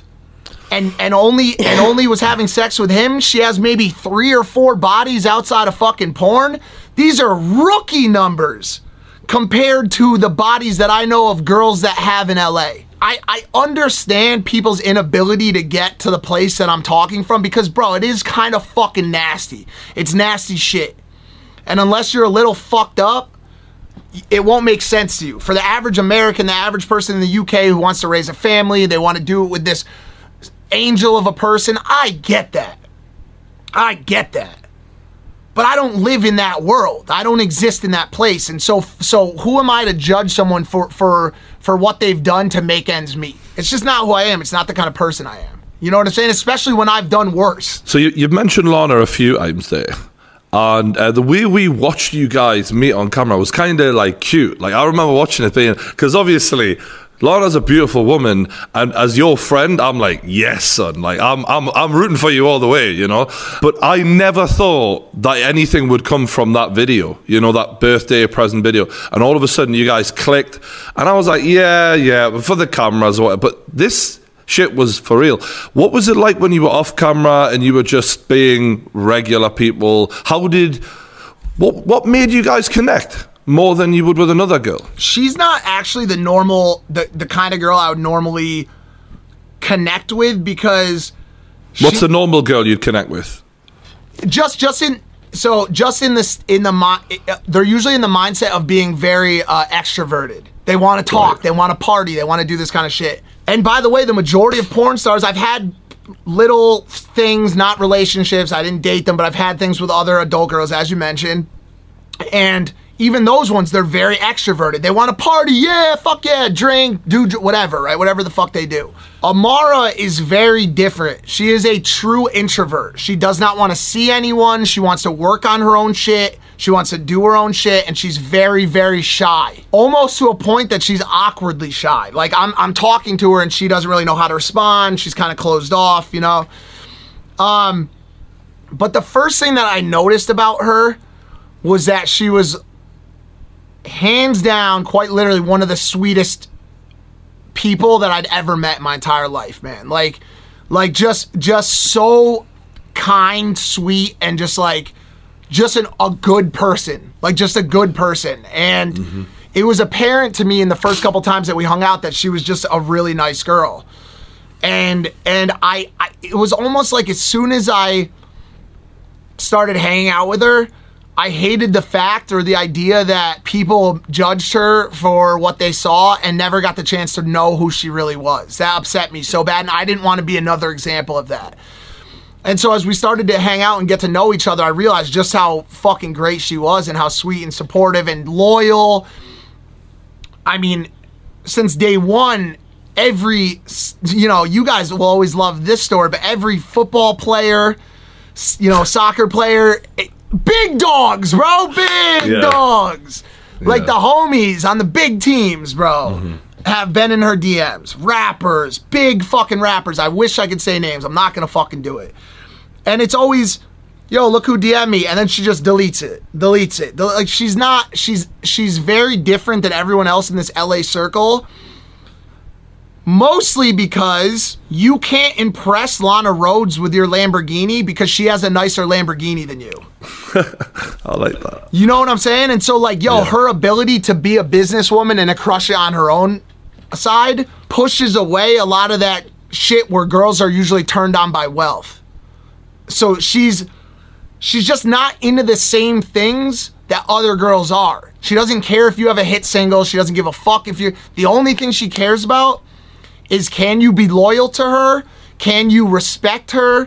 Can you support her? That's what she cares about. And so that was all very apparent to me right off the bat. And I said, dude, I didn't know. When I first started talking to her, within a week, I was in bed with her and Riley at the same time. And I was like, yo, this is going to go the same way that this has gone every other time. I'm going to fuck this girl, and I'm going to put her in a rotation, and I'm going to move on to, whoever else. And it just didn't go like that. I mean, we started spending more and more time together, and I think that we see a project in each other. I don't know how I feel about saying this, but I'll just say it. I think that we both see like a dog who's been beaten up a lot. You know what I'm saying? And a dog that's, you know, been put through shit that they wish they hadn't, and done things that they don't like and don't feel great about, and just want to be loved and respected and supported. When you find someone who's willing to reciprocate that forgiveness and that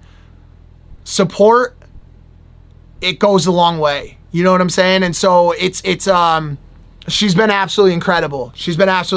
And you know, extremely supportive, you know, I've never had to worry about another guy, which is something to be said in LA. All she wants to do is be with me. And all she asks is for respect and support. And, you know, obviously I haven't been perfect, bro. You know, as you know, I don't know if you're planning on asking about it or what, but I haven't been perfect. Yeah, that was beautiful. But unfortunately, I stopped listening after you said you were in bed with Riley and Lana at the same time. What the hell happened? I need every detail. Bro, as much as I wish this story was going to be great, that threesome did not happen. That threesome didn't happen. I was going to say, she must be, because they're like friends. They're very good. Yeah, they're good friends. And Lana's she seems quite possessive over you in a good way. She is. So. She is. There's no threesomes at all. She's not. She's down for it, but it would have to be her choice. It would have to be her choosing, and you know, it also feels like to me that it feels like one of those threesomes that's actually a trap. Like you do it and then you're just fucked, bro. Yeah. And so I probably won't do it. But yeah, that didn't happen. I mean, obviously, you know, me and Riley had some things happen in the past, but you know, since me and Amara met, dude, it's, you know, I had obviously that one thing that happened, but other than that, it's just been me and her. For those that don't know, Mike got his dick sucked by some random girl who really was after the clout, and you and I we've both been victims of that a little bit in the past in different ways. You got off lucky, but basically that was a speed bump for you guys, and I really thought that was, you were fucked, but you handled that. Both of you handled that really well, and that was what made me think, oh, this could last. How did you get over that so fast? She didn't have that much of a leg to stand on because the relationship was so new. You know what I'm saying? Like, it's really hard for a girl to meet a guy, especially in LA, and for the guy to even for a second be cool with, I met you today, we're dating tomorrow. It's just not how the landscape works here or really anywhere. It's like, you have this courting period, you have this talking period, you have, you know, then you have the exclusivity conversation where you're like, okay, you're mine, I'm yours, nobody else. We just hadn't gotten there. I think men and women are so different on that. I guarantee if every man watching this right now, like who's had like, you know, a few years under his belt, thought how many girls, if I proposed to them, would they have said yes? Versus how many girls, like the other way, would want to marry you. Like, it's totally lopsided. Women are so relaxed about commitment. I don't know what it is. Men freak the fuck out. It scares the shit out of me. It scares the shit out of me, and it has since day one. And so, like, as soon as she started talking that way, in a way, that was kind of like my, like, I feel like I tried to sabotage the relationship where I was like, yo, if I could just do this, maybe it'll push her away enough that this won't happen, or some shit. I don't know what the fuck I was thinking. It was a horrible, horrible mistake. And, but luckily, I said to her, after I came back, I talked to her, we hung out a bunch more times, and I said, yo, I made a really bad mistake. I'm really, really sorry. And I promise you, I looked in her eyes and I said, yo, I promise you, with everything in me, that this will never, ever happen again. I was like, I can't say that we're not gonna break up. I can't say that we're gonna get married and have this great love story. I don't know what's gonna happen. But as long as I'm dating you, you will never have to worry about me talking to or having any kind of sexual relationship with another woman. And I truly do stand by that. I truly mean that.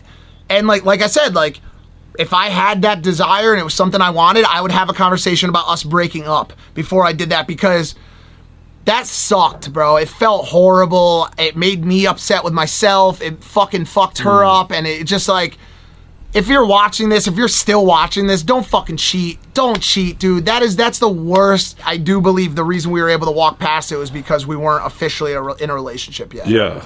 What I want to do is give Lana a bit of credit, because as an outsider looking in, especially as a YouTuber, like I'm in a similar situation to yourself, having a supportive relationship, especially someone who has the clout that Lana has, let's not kid ourselves. The fact that she took that photograph and posted your book up with her, I was like, no, dude. What a she's legend. She's on the next level, bro. She's mate. Like, honestly, she's so fucking supportive. It's crazy. She's never asked for anything. I mean, I think, you know, because obviously, you know how the kids love to talk, bro. It's been, ever since she's come around, it's been Lana for views and this and that, like all the, you know, all the shit that obviously people deal with when they collaborate on the platform. It's like using this and using that. But I think the crossover that we've created in our relationship has benefited the both of us tremendously. Dude, it's changed the game. And I want to say porn stars should be thanking her like so much, because the word porn star is a dirty word to many people. And then all of a sudden, you've got Logan Paul, one of the biggest YouTubers in the fucking world, clearly laying on the fact that his best friend's girlfriend is huge on views, and he's putting her in his fucking titles.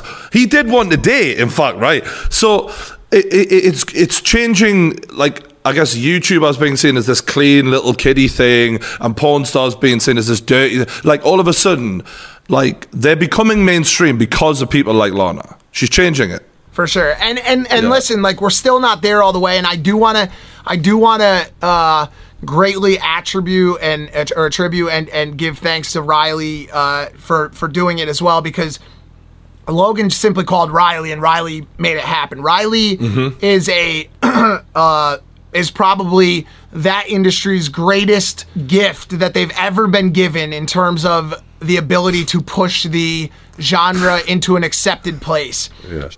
The gift that keeps on giving, Riley. Incredible. She is such a great person, such a good person, and you know, she's obviously done wonders for bringing it to mainstream. Obviously, Adam and Lana had the first true YouTube porn relationship.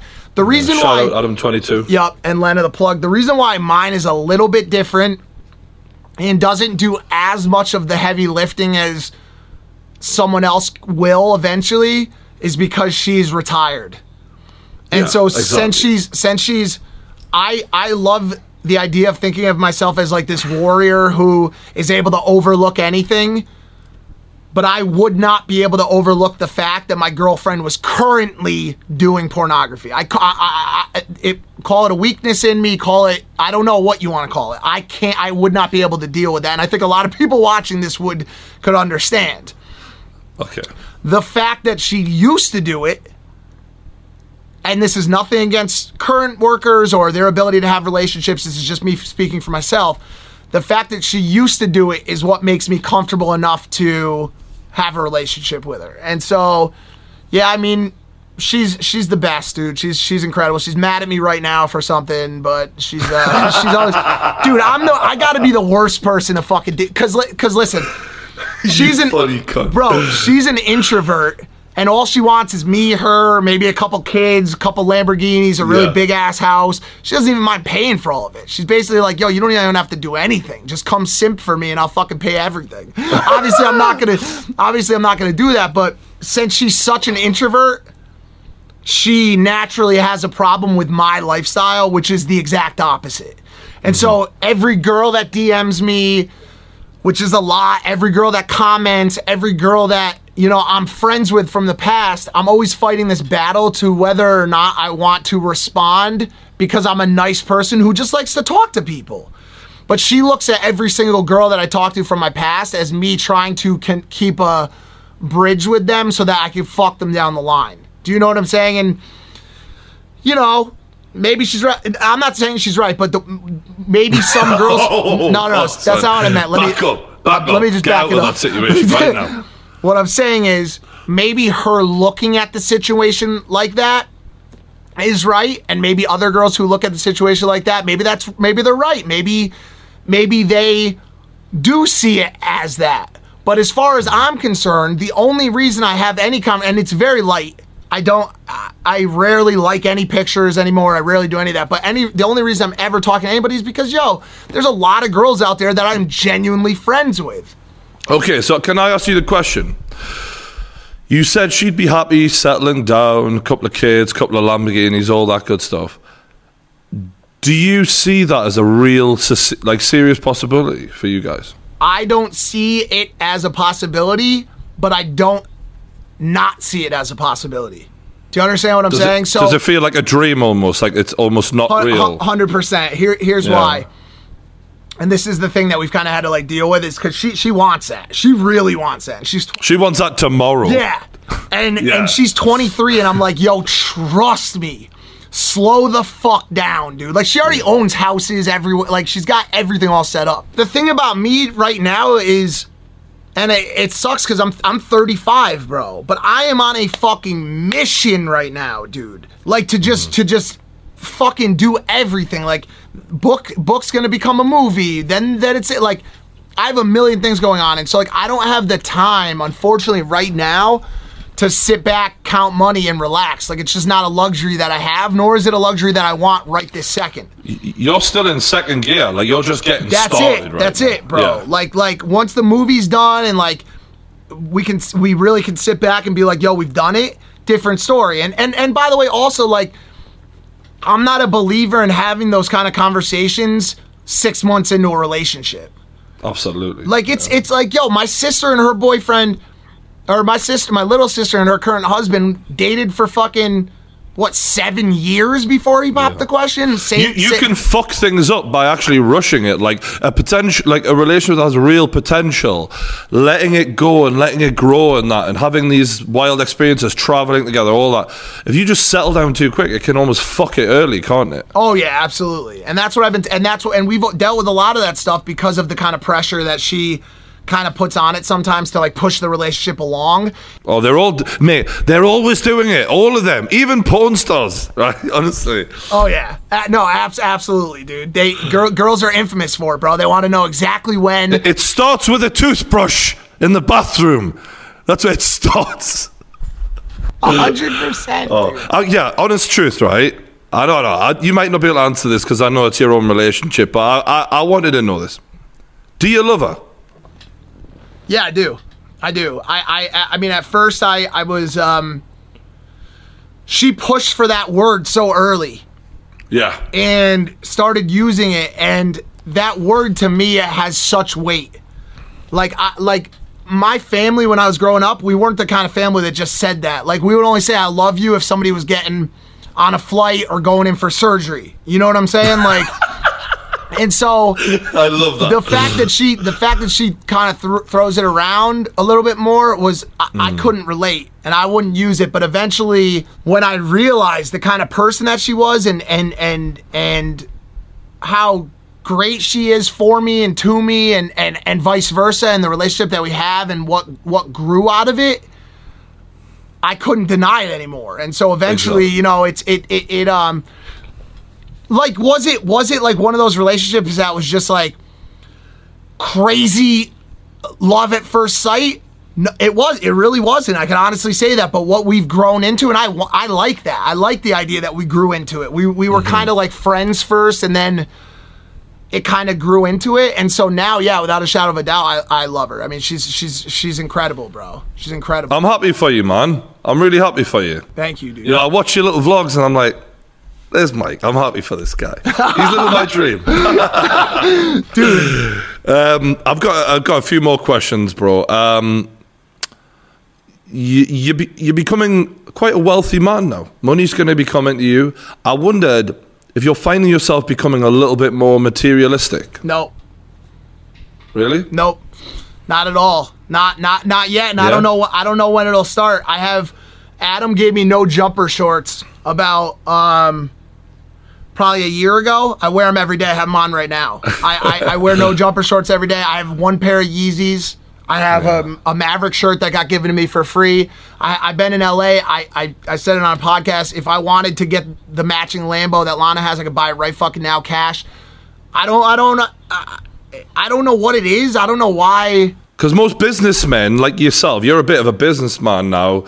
They are driven by that, but you seem to be driven more by the actual game itself rather than the outcome. Yeah, for sure. And also, I think that the strongest businessmen, which is what I am deep down, understand the power of cash on hand. Mm-hmm. And yeah, I've learned that recently. You know what I'm saying? And so, like, the last thing I want to do is drive up to a meeting with a couple venture capital guys, and I pull up in a brand new V10 Lamborghini, and they say, yo, we have the next Google. If you have 500 to put up front today, or $1 million to put up front today, you could buy 1,000 Lamborghinis in 6 months or a year, and me to be like, oh shit, I spent a good chunk of my money on a fucking car. That was me a year ago, just to be clear.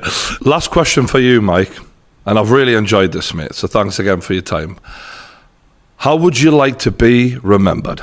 I hate using this answer because it seems like someone who, so many people have said this, but there's nothing that makes me feel as good as knowing that I made a difference, that I made some sort of impact. Hoarding money into a bank account, buying cars, having the most views on YouTube, because I play in that. If things go right, I could play in that 7 million view department. I have one. 3 million here, whatever. It's great. It's fucking amazing, dude. It feels nice. It doesn't feel as nice as the message I get from some kid that says, I'm 17, I watched the Impulsive episode yesterday, and I didn't go pick up heroin today because I don't want to go down this road any further. I want to stop and I want to make something of my fucking life. And the amount of times that I've literally like broken down crying off of the messages people have sent me, I don't break down crying when my publisher says, yo, the book sold 50,000 fucking copies in the first 3. That doesn't matter to me. I love that. I'm fucking happy. And the reason why that does matter is because of the message that's in the Fifth Vital. And so that really makes me happy, actually. But when it's views or money and that kind of shit, it doesn't satisfy me. The thing that satisfies me is knowing that someone's life is better as a result of me being here. And so if my legacy can only be that I made an impact on one person or 1,000 people or 100,000 people or 1 million people, and I made their lives more livable and made them feel okay and made them feel happy or made them feel like they could make something out of a shitty situation, then I've done every single fucking thing that I was put on the planet to do.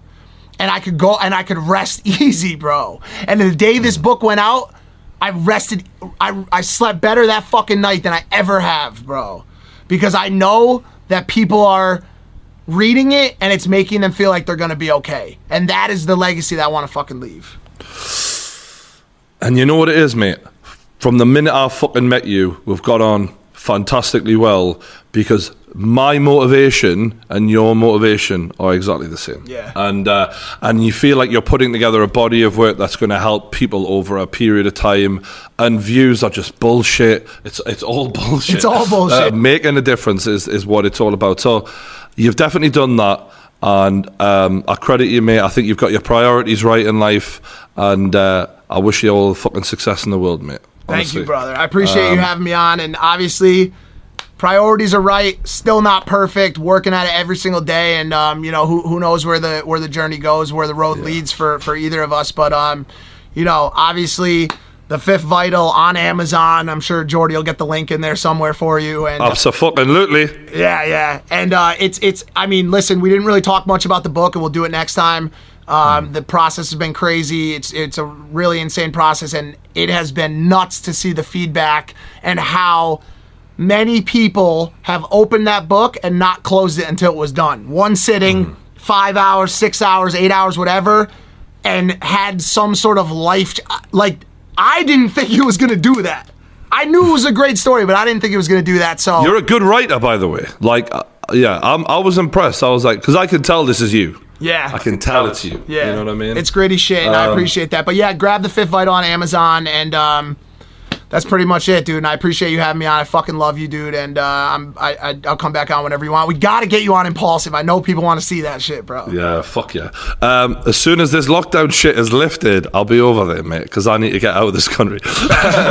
So don't forget to check out the Fifth Vital on Amazon. The link is in the description below. Thanks again to Mike. Go and check out his channel. Don't forget, clocked in, all of that. Mate, I'm a subscriber. You got me. I love you, hit the like button, subscribe to the True Geordie YouTube channel. Thanks for watching, and I'll see you later.